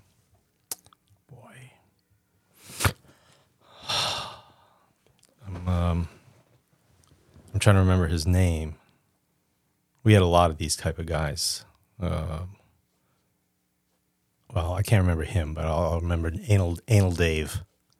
Anal Dave was the guy who was one of the statue collectors, and he would come in, and because he knew Drew, he'd look at he'd make us open every single statue. We used to order quantities of a particular statue, but we'd have to open every one, and he'd have to inspect every single one of them. So there was no like air bubble on Daredevil's ass or whatever. And then he remember that guy. The best one, and then he'd want it at a discount. Yep. Yeah. And I called him remember Anal that Dave. guy. Yeah. That's some nickname. I thought that story was going in a different direction, but all right, that's good. All right. I mean, we have the rough lover stories. You never knew. But okay, my next. Oh my gosh. Will he pop up on Remember this that list? guy? Maybe. I think my next pick, my first one was, I mean, I meant it sincerely, but it was a little aiming more for humor. My next one, Brian Claudio.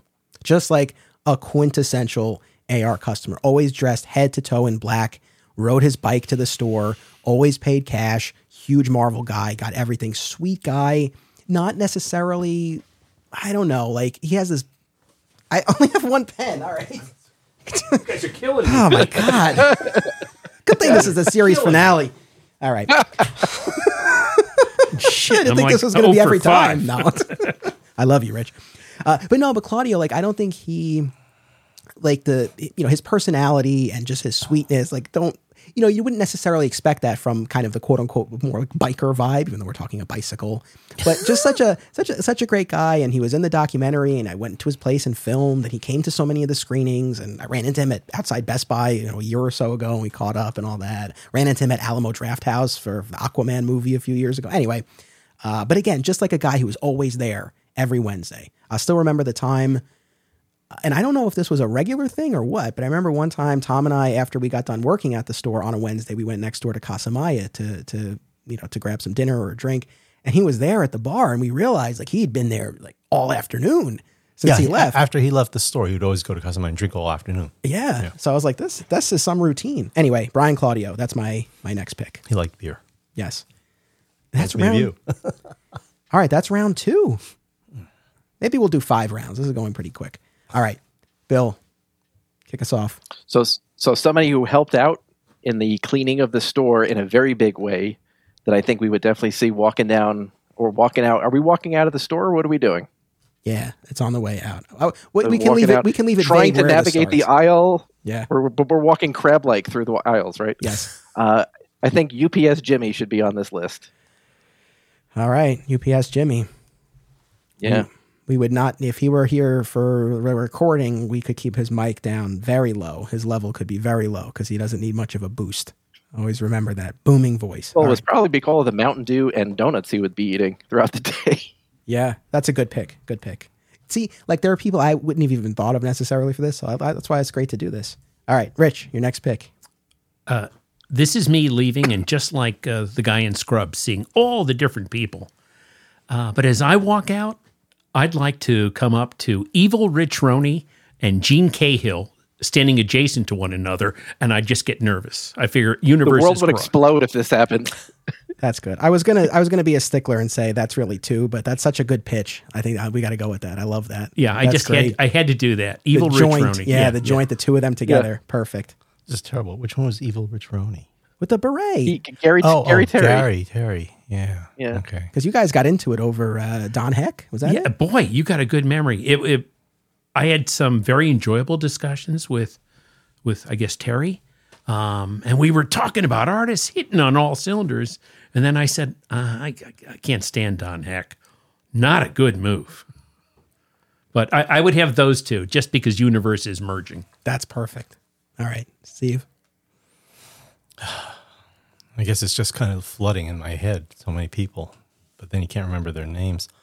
There was a young kid, our first year, I think it was. His name was Craig from Scarsdale.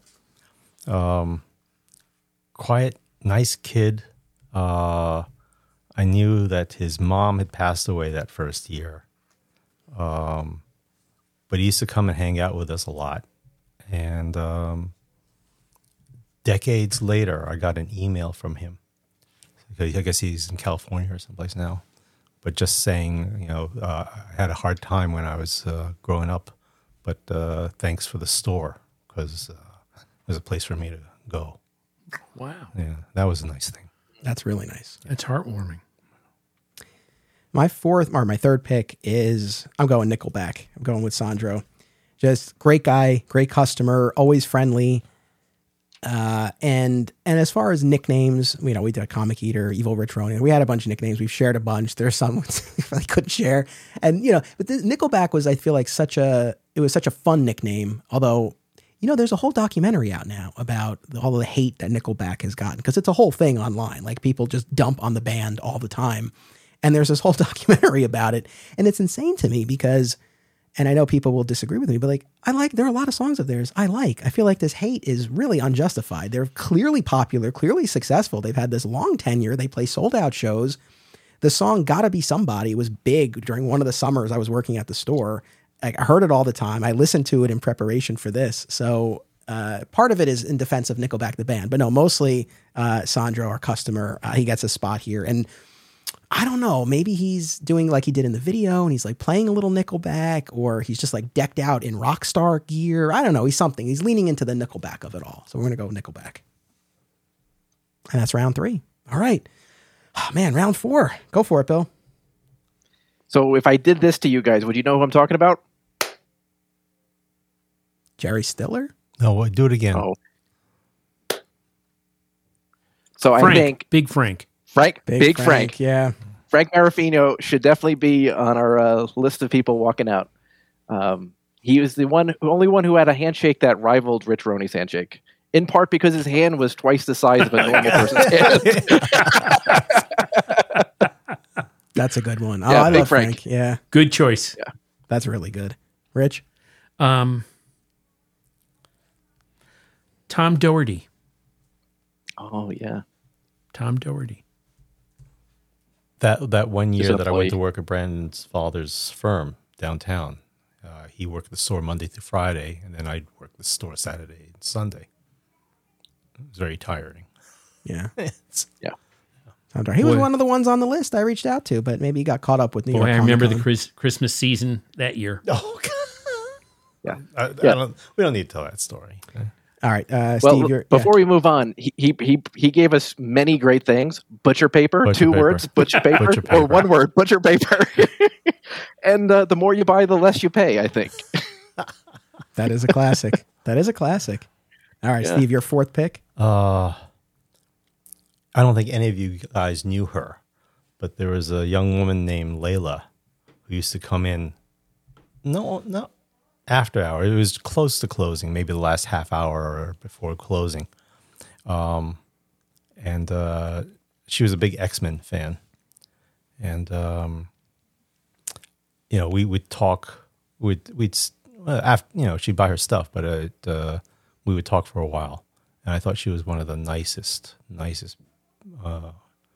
people. I always thought to myself, if I were 20 years younger, I'd still be older than her. But I definitely would have asked her out. And I don't think any of you ever knew her. No. I remember. What was her name? Layla. I remember her. She's not the girl who came in with the daughter, right? No. The Gilmore Girls? No. Her father passed away, and it was a tough time for her and her mom. They owned a house that was pretty much destroyed with Hurricane Sandy. And I remember trying to put the whole thing back together. But even after we closed, it's like, let's stay in touch, and never did. And I don't know what happened to her. But, All right, Layla. Yeah. My fourth pick, and then we'll just do one more round after this. My fourth pick is I can't believe he's still on the table.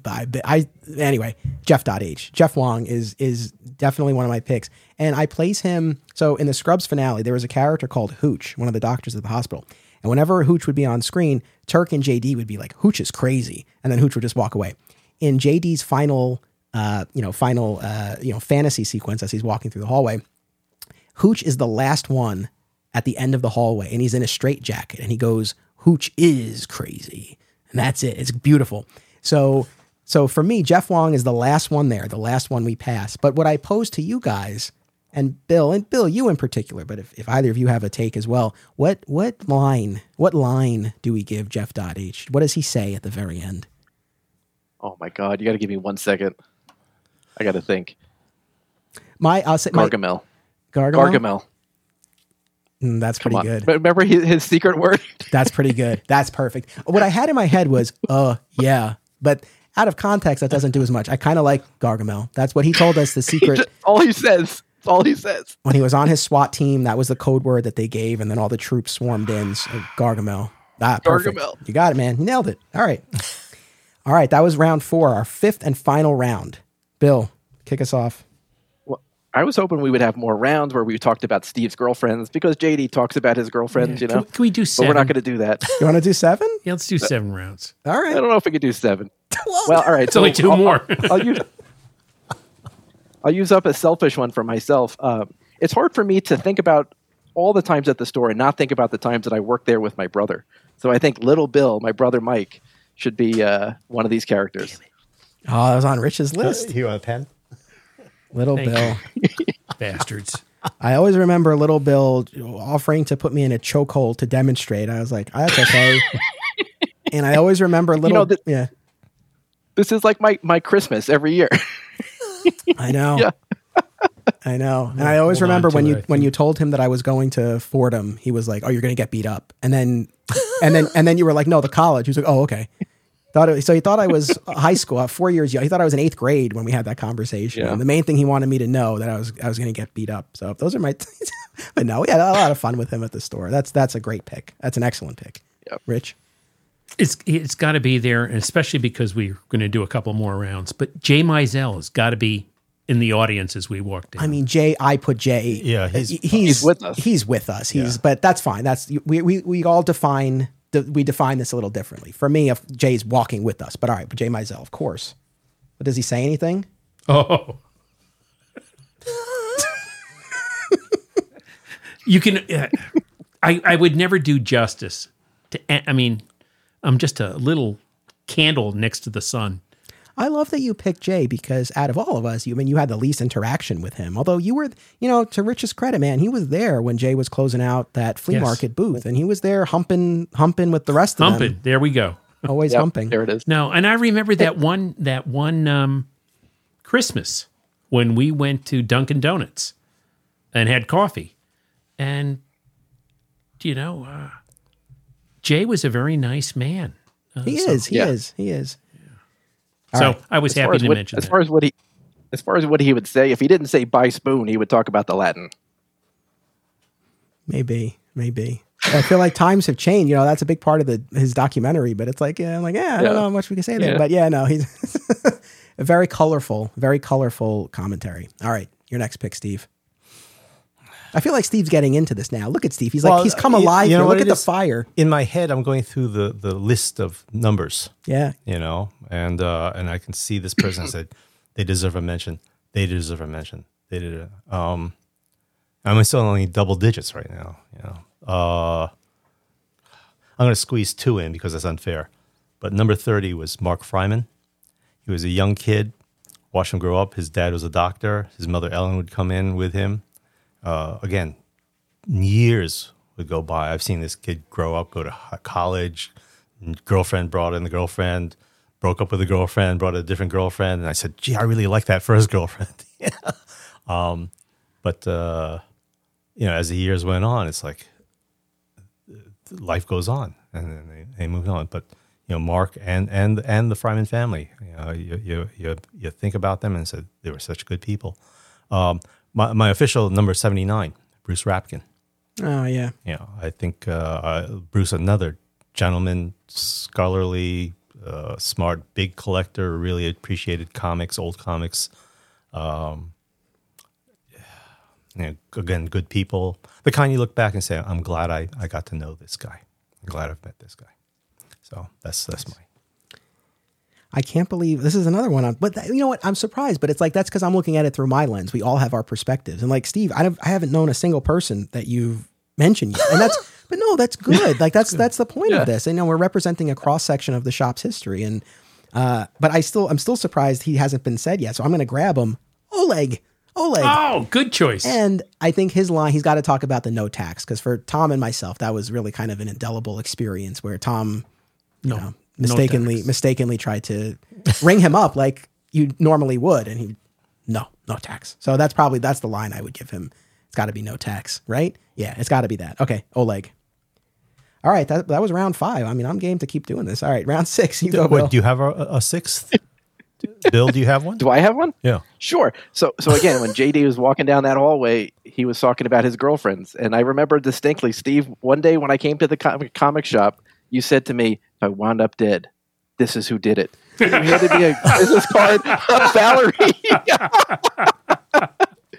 Yeah. So I think she would walk across the scene, you know, very briefly. I'm very happy for you, Steve, that you landed with Anne, that you reconnected. We all are. We absolutely all are. You know, that you built this life together. It's really beautiful. And I mean, these guys, you know, just due to, you know, they're older and just the time period in your life, they caught more of your romantic tribulations. I think I only kind of got like a little bit of that. But still, you know, like Ted Mosby, you know, your emotional endurance, you went through hell to get there, but you made it. Yep. And I'm very happy for you guys. So that's very lovely. Well, thank you. Yeah. All right. Rich. Yeah, we all are. Okay. I don't know this guy's name, but for a brief moment in time, there was a guy who was almost going to buy the store, and he had Gary. Okay. He had like some American Express Platinum card or some the black card. The black card, and I can remember a couple of Saturday mornings he would be in there talking to Sean, and I never knew what was going on. Like, was he disabled? I mean, physically disabled, and he got money as a result of it? Did he work for the government? But I do know for a couple of months there was a theory that he was going to purchase the store. That stood out. I really couldn't follow the conversation, but it made an impression. He walked into, I guess he had talked to me about it once, and I said, you know what? If you offered $100,000, I'd say no. If you ordered $500,000, I'd say here are the keys, because I'd be stupid not to take it. So I said, what was my number? I'll say 250 or something. 200. He came into the store when Sean was there and took one of those pieces of cardboard that we kept everything, and just wrote down the number. I think it was 235, and said, "Give this to Steve. He'll know what it means." And so he was offering to buy it for $235,000, and I didn't take him seriously. I knew he had, you know, he always paid full, and he had the black credit card, which is a sign of wealth, I suppose. But then he comes in with a brokerage statement to show me how much money he had, just liquid assets. I'm looking at it and saying, it doesn't impress me. I had more, you know, but I guess he just wanted to prove to me that he had the cash to buy it. And that's why there was we're going to close. We're not going to close. It was a real headache for me at the end, because if we were going to close and he bought the store, he'd have no product in July. So I had to crash. And you know how long it took me to do the order form every month. You know, overnight, I had to do the entire order form so he'd have some stuff for July. And then, and you know, you kind of wonder, is he another Jeff Wong, where the stories are half true, not true? You know, did he really swim with sharks and tell sharks, you know, wrap him on the nose and say, no, don't do that? You know, those are the kind of stories he would come up with. He would whip off his shirt to show me he could do one-arm push-ups, that type of thing. Crazy stuff. But his wife came in, she seemed kind of normal, and said, no, he's serious. And then, of course, we got that email, because he didn't even have the balls to come to me to say, I don't want to buy the store. But the balls to say, what you say X $100,000, why do you think it's worth that much? And I never even had the chance to say, you're the one who's buying it. You're the one who's had the independent auditor come in, take an inventory, and then tell you what the value of this stuff is. But yeah, boy, that guy. Yeah. He's condemned to hell. That's a key figure. So isn't that good? I triggered something, and look at the... Yeah, no, that's a good pick, because I mean, that's especially when you're talking about the ending of all of this. No, that is key. All right, your next pick, Steve.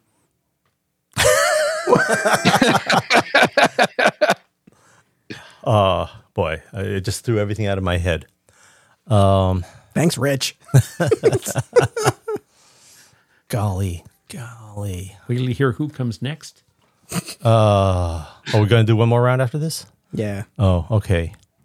Remember Alan Dongy? Yes, Alan Dingy. Oh, yeah. I thought it was Dingy. We all thought it was Dingy, and then was it you who corrected us? It's Dongy. Yeah. Yeah, because it's French. Yo, on Scrubs, there's the doctor who they call Beardface, and he's like, it's Beardface, damn it. That's like this. There you That's go. Perfect. And could his line be, it's Dongy, damn it? Can we give him that? All right. Yeah. He was ex-Marine. A good fellow, but hard with money management. Yeah, he felt bad. But, I basically had to cut him off for the sake of his family. Yeah, that's too bad. Yeah.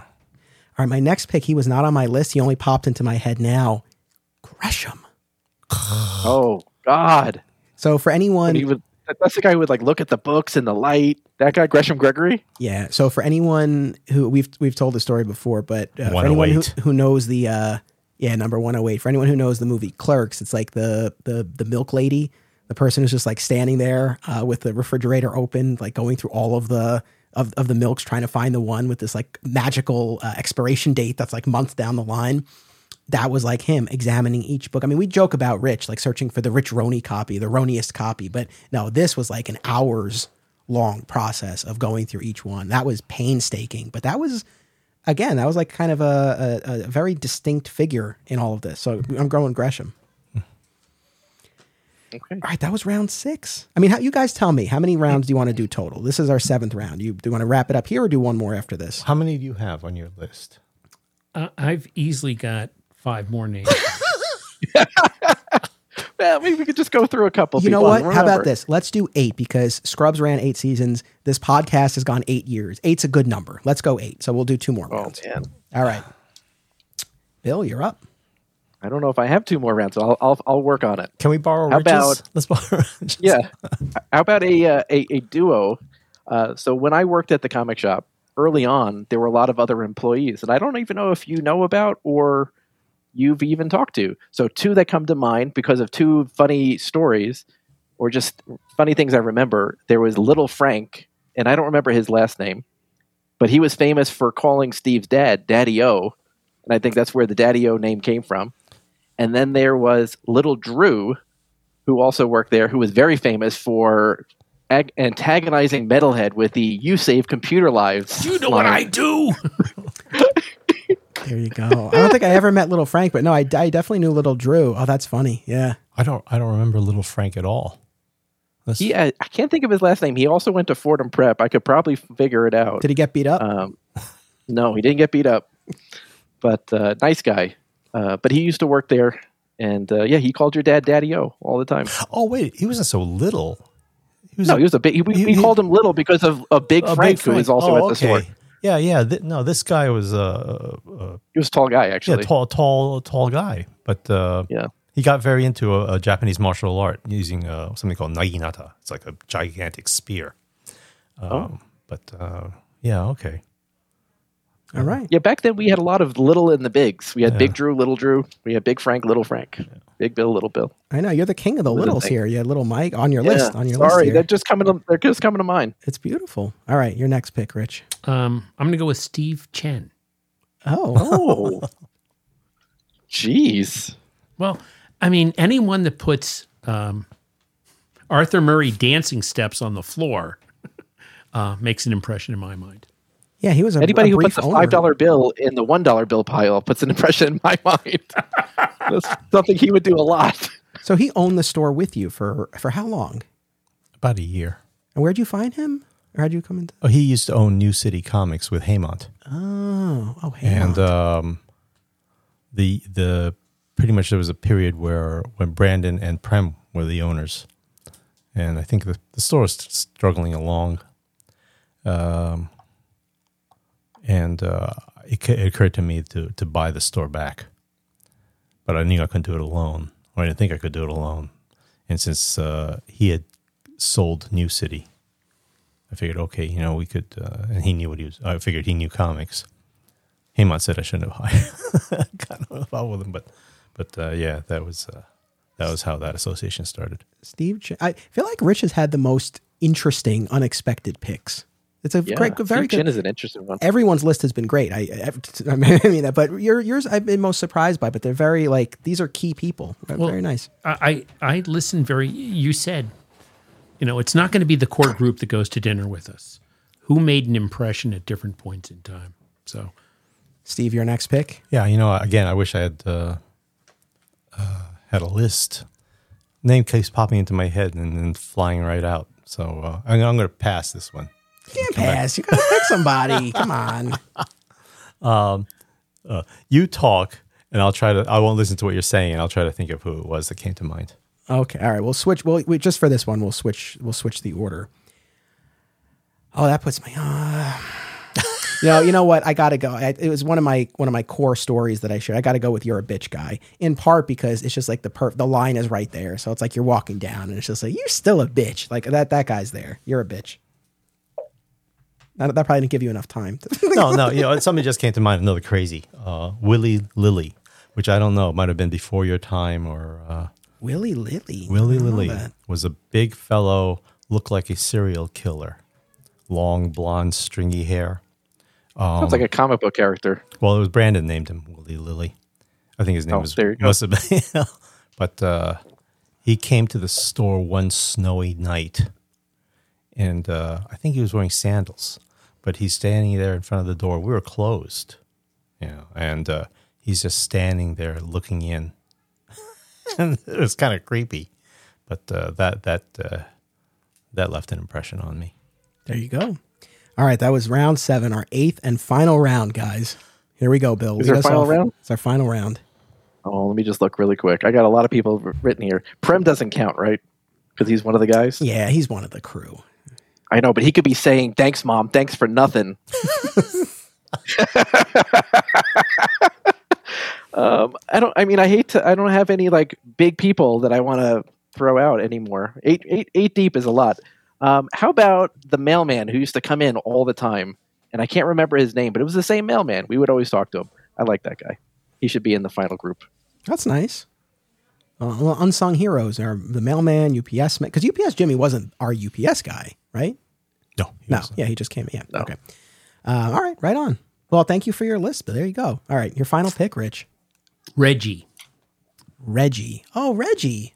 Yeah. Did you talk to Reggie a lot?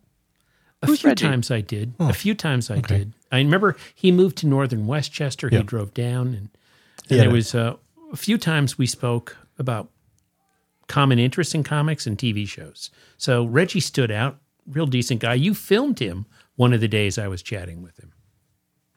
Yeah, he was always in a dress shirt, right? Well, he was in a suit because he worked for, I think, a pharmaceutical company. And Steve never recognized him anytime he came. Remember, that's a callback to when you didn't recognize Rich Roney in his suit. Oh. Yeah, he had a Corvette. He already forgot. He had a Corvette that he was very proud of. And he was also, he used to joke about how he never let his son drive it. Okay. All right, your last pick. Safari King. Again, I think this is before all your times, but we used to get the weekly publications or the monthly publications from Krause Publications, the Comic Buyer's Guide newspaper, the Sports Card newspaper, the Toy Shop News, I think it was called. And this is before the internet, right? So you have basically a publication that comes out with printed ads, and you pour over this thing and find some action figure or whatever that you're looking for, and you contact some dealer in Missouri, and hope that by the time the publication got to you, the guy still had it, that type of thing. That's how we used to do mail order. And this guy would come in, we'd get a brand new bundle of 10 or 15 copies, and he never, we used to cut the string off the bundle and put it on the counter. But he would always take one right from the middle because he wanted one that was never touched by human hands. And he used to come in religiously to buy it brand new whenever it came out. And again, he's another guy who passed away. And one of his buddies came in one day to tell me that he had passed away. And but he had this white, looked like a leopard coat, like a safari jacket, and white with the black spots. So we used to call him Safari King. I don't even remember his real name. I know a lot of customers, by nickname or by number, but we're Safari nothing King's at all. a better name anyway. Yeah. Oh, thank you for the list. All right, my last pick here. I was going to go more in the jokey vein and select Rough Lover because that was a really iconic story to me, at least from my time at the store. But instead, I'm going to go with the more heartfelt and shout out to Tom O'Sullivan because he was just one of those customers there. Never a problem, just like a nice, like a normal, pleasant guy. He has been another one who's been following what I've been doing over the years. He's come to screenings. I know he goes to All Yeah now. He's gotten really friendly with Mark. But and he even, when I interviewed him for the first documentary, he talked about how sometimes he'll just, he would just eavesdrop on a conversation. He wouldn't necessarily kind of be partaking per se, but that, he enjoyed that and everything. And so again, he was one of those just steady, dependable Wednesday regulars, and just a super nice guy. And so shout out to Tom O'Sullivan. We played it straight for the last one. The Rough Lover was tempting, but it's all right. For anyone who's listening to this for their first episode, they're like, what is this Rough Lover story? Go back to season 1. All right. When I think about kind of any regrets that I have about the store, honestly, the only regrets I have are I wish there are certain things I wish I had done sooner.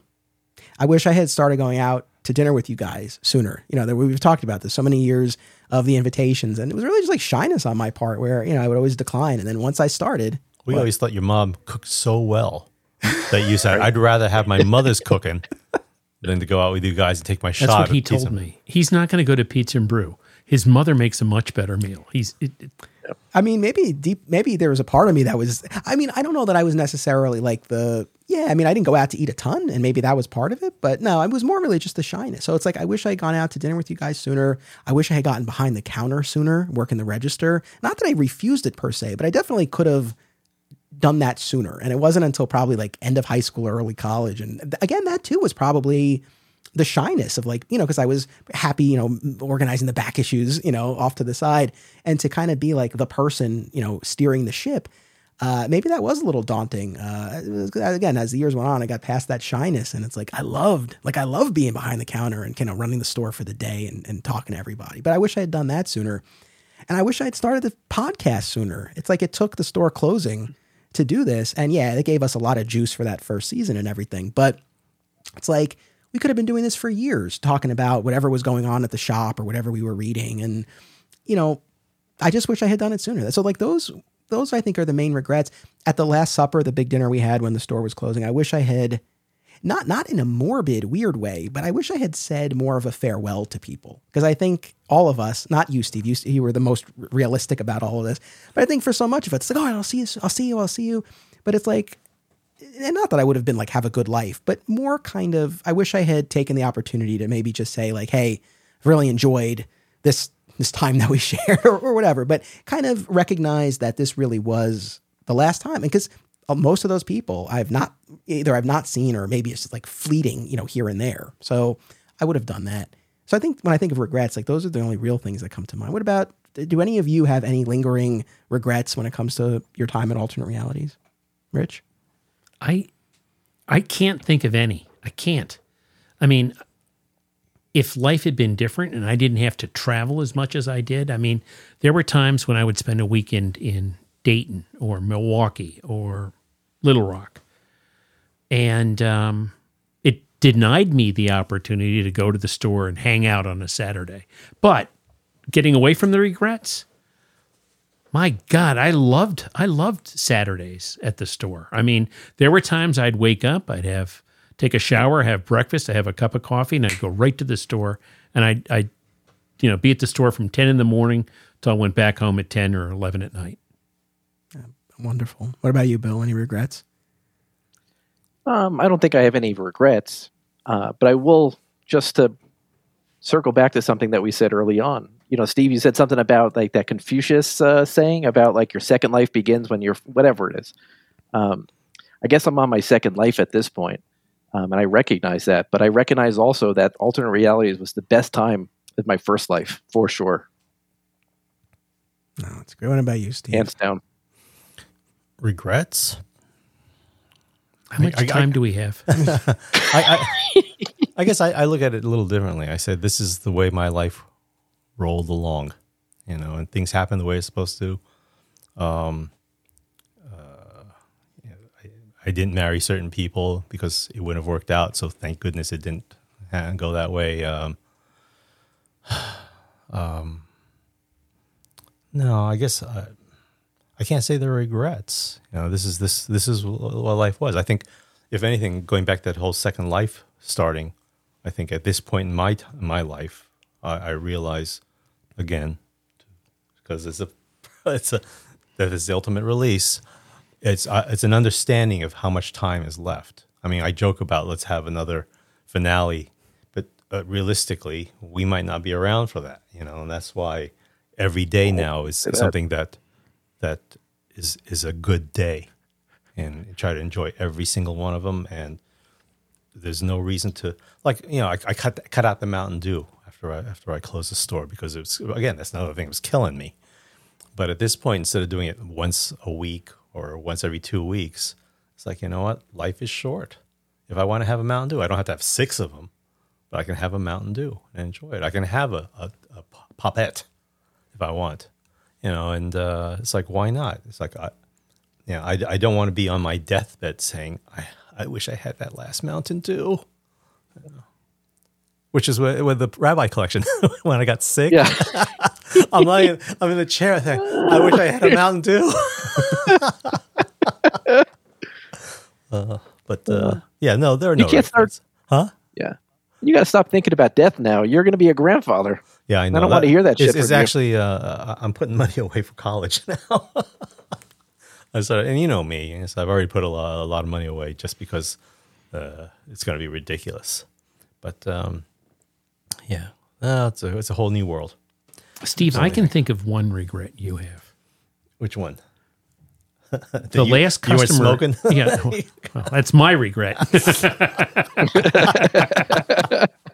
But the last customer, I think you regret not taking the book and ripping it up right in front of him and throwing the pieces of paper on the floor. No, I didn't need to physically do that. I think I'm a little upset after the fact to find out that he came back later and somebody sold it to him. Steve Ryan sold it to him. You know, I wouldn't have sold it to him. So, but I'm glad it happened. Honestly, it's not a regret. I'm so glad it happened. It was a sign from a higher power because I was going through that thing. Maybe I shouldn't close the store. And he sent me a message by sending me this guy who pissed me off so much. I said, okay, I will not reopen the store. You can blame him if you're upset that there's no store. But no, I blame Bill because Bill was the one who really got that move out going. If Bill hadn't come in, you'd probably still be taking stuff out of there. So, but the one truckload at a time. But the beauty of it is that so many people that know me so well were in the store helping close out, and so they were there to witness the whole thing. Like Pellerito, I think, thought was the funniest thing. He was so glad to be there to witness it because you tell a story like that, nobody's going to believe it. I thought, what a wonderful way to end the and store. You got another regret, not checking your Amex receipts a little earlier. Oh, that was not well. Again, it worked out well. Really? Do you remember that? The whole thing with the Amex? That's when Metalhead set it up wrong, right? And it was going into the wrong account, and then we got this windfall of cash, right? Yeah. For because it was the Rabbi collection, right? They paid for it, and I was expecting a couple $1,000s to be coming in. And I'm watching the receipts, and nothing's happening. So I finally called American Express, and they said, "You don't have an account with us." So what are you talking about? I have every, because I save everything. I have every receipt for the past God knows how many years. So I had to fill out the forms, send them copies of every receipt, and then one day $35,000 appears in the bank. Yeah. Hey, this is a good business. Amazing. So no regrets. No regrets. Rich, do you have any more? You seem to have you have the running list of Steve's regrets. Do you have anything else? Oh, yeah, there's one more regret that Steve has. Not learning how to properly put in the timestamp on a VCR tape. Well, again, this is before DVDs. Right? Yes, Yeah. yes. So we had the VHS tape thing, and I would buy all these blank tapes, and I'd pop it in to set it at, if a show is going to start at 9 o'clock, I'd set it for what? 8:59. 8:58, Okay. yeah. And then in theory, it would go an hour, and I'd put a couple of minutes afterwards in case it ran a minute or so afterwards. And I thought I was so smart to do that. But if it's a 9 o'clock show, I did 8:59 and 9:03 instead of 10:03. And I guess, so I had the opening credits, and then it died, right? And I guess for Rich was, he's watching TV at home. Oh, that's a different story. Oh, that's a different story. Oh, you want to tell that one? Yeah, you finish this one, then I'll. Oh, well, yeah, and it's like it's one of those things that Steve's not going to be very happy. But yeah, because I had religiously taped every single episode of Pretender. Buffy. Oh, okay. This is Buffy. Okay. And so I had a complete library before you could buy it. The other story, I know one of the shows he enjoyed a lot was The Pretender, and there was a girl, Miss Parker, in it, right? And he put the tape in to record it, and then we all went to dinner. And I got back home to my house, and it's like 10:45, and I'm watching The Pretender, right? And it's running long. And you could just kind of tell from a timing standpoint. And then we hit 11 o'clock, and it's still going. I thought, oh, shit, Steve's not going to be happy. What happened was there was like the Masters or some big golf tournament that ran late, and NBC pushed back all their shows that night. And I came in, this is when I came in Saturday and Sunday. I go in, and I go, hey, you're going to, the thing ran late. He goes, why? And I go, because of golf. Golf? They delayed it for golf? He was so angry, so indignant. You were angry in those old days. He still is. I joke that that's what kept me going. It's dark side. If I weren't so angry, it fuels me. I mean, I'm still angry, but I do it at the top of the hill now. Yeah. Thanks for the memories. All good memories. Yeah. I love it. Rich you really had a lot of stuff locked and loaded. Rich ready to got go under there. your skin. Steve, I love how Steve is like, like everything happens the way it's supposed to, and I really don't have any regrets. And Rich is like, yeah, how about this and that? You got 10. I got 3 of them. And I love too how it's so funny how we approach things because, I think we were all kind of thinking of it in terms of these more like, bigger picture kind of like fundamental ideas. Are we being ridiculed? No, it's not ridicule, but it's like, and then Rich is like, yours were super specific. Like, you missed this episode of a show and this and that. So again, I'm sure kind of on a day-to-day basis, yeah, there are things that we wish had gone differently, but I'm glad to hear that it seems like for most of us, big picture, we look back and it's not filled with regrets when it comes to our time at the store. That's a great thing. Guys, we've been going for almost 4 hours, and I think it's time to bring this in. So what I want to do is I want to give each of you, we'll do a series wrap on each of you. I want to give each of you the floor to say whatever it is that you want to say to each other or to the audience. And Bill, I'll start with you, my friend. Oh, you spring these things. I feel like Steve just a second ago. I keep everyone on their toes. No prepared statements. I have no prepared statements. I think every time I think about what the store means to me, I just turn into a ball of tears. More recently, I've just become like a mess in that regard. Steve, this store meant the world to me. I think you know that. And thank you for all the memories that I'll live with the rest of my life. So that's all I have to say. Thanks. And I love you guys immensely. It's beautiful. Rich. God, how do you follow that? Wow, I know how the guy that replaced Johnny Carson felt now. I got to echo, I mean, I treasure these friendships with you guys. I treasure the wonderful memories of the store. And Steve, I said this the closing night at that dinner, and I reiterate it.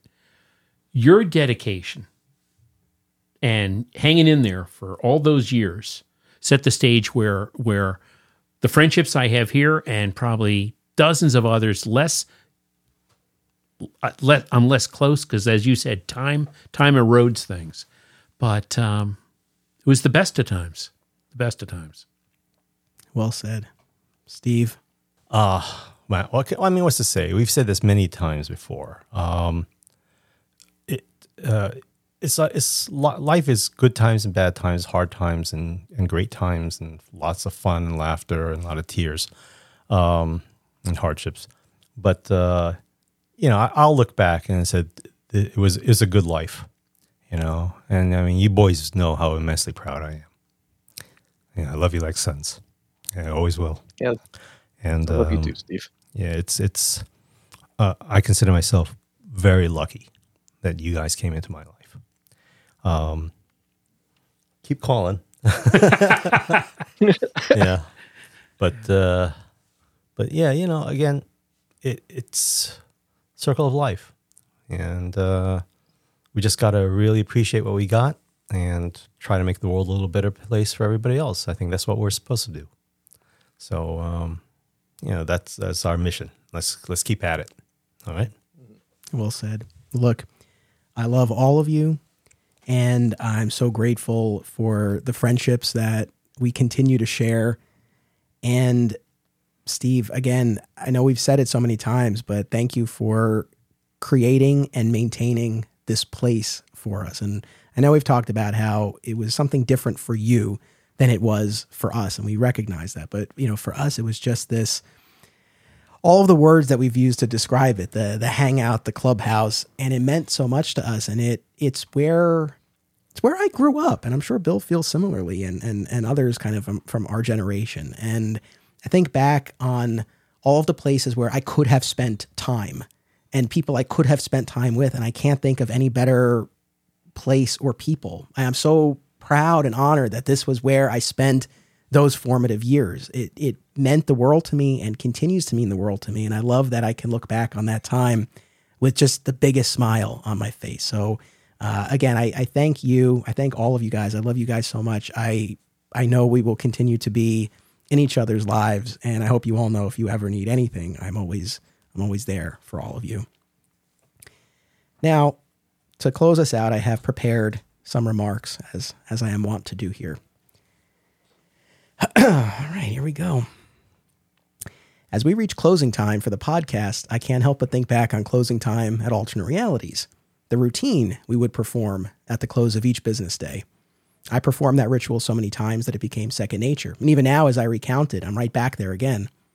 Count out the cash from the register, run the credit card receipts, put the cash box in the safe in the back room, make sure the back door is fully closed and locked, turn out the lights in the back room, turn out the lights in the statue showcases, walk the floor one more time through the new comic aisle, past the back issue bins, cross the front of the store, flip out the lights, punch in the alarm code, exit, lock the door, making sure to push the door in while turning the key, pull on the door to make sure it actually locked, pull on it a couple more times just to be sure, get in the car, drive away, and do it all with the knowledge that the store would be there the next day, at least until the day it wasn't. And I think in a lot of ways, we've performed a similar ritual here as we said goodbye to this podcast. We did in this finale what we've done across so many years and episodes: told stories, retold stories, busted each other's chops, expressed love for one another, complained about some customers, and celebrated the place that brought us all together. I've been to a lot of comic shops over the years, probably more than most people, and I've been to some great ones. At the same time, I've never found one that has replaced, or I think even really could replace, Alternate Realities in my heart. And there's something very bittersweet about that, because on the one hand, it makes me sad to know that I'll likely not have that experience again, at least not in the same way. But on the other hand, it fills my heart to know that we were right all along, that there really was something special about the store. And how lucky was I that I got to be a part of it. It has been my honor to host this podcast for the past 8 years. From the bottom of my heart, thank you all. And now, for the final time, don't be a flat squirrel.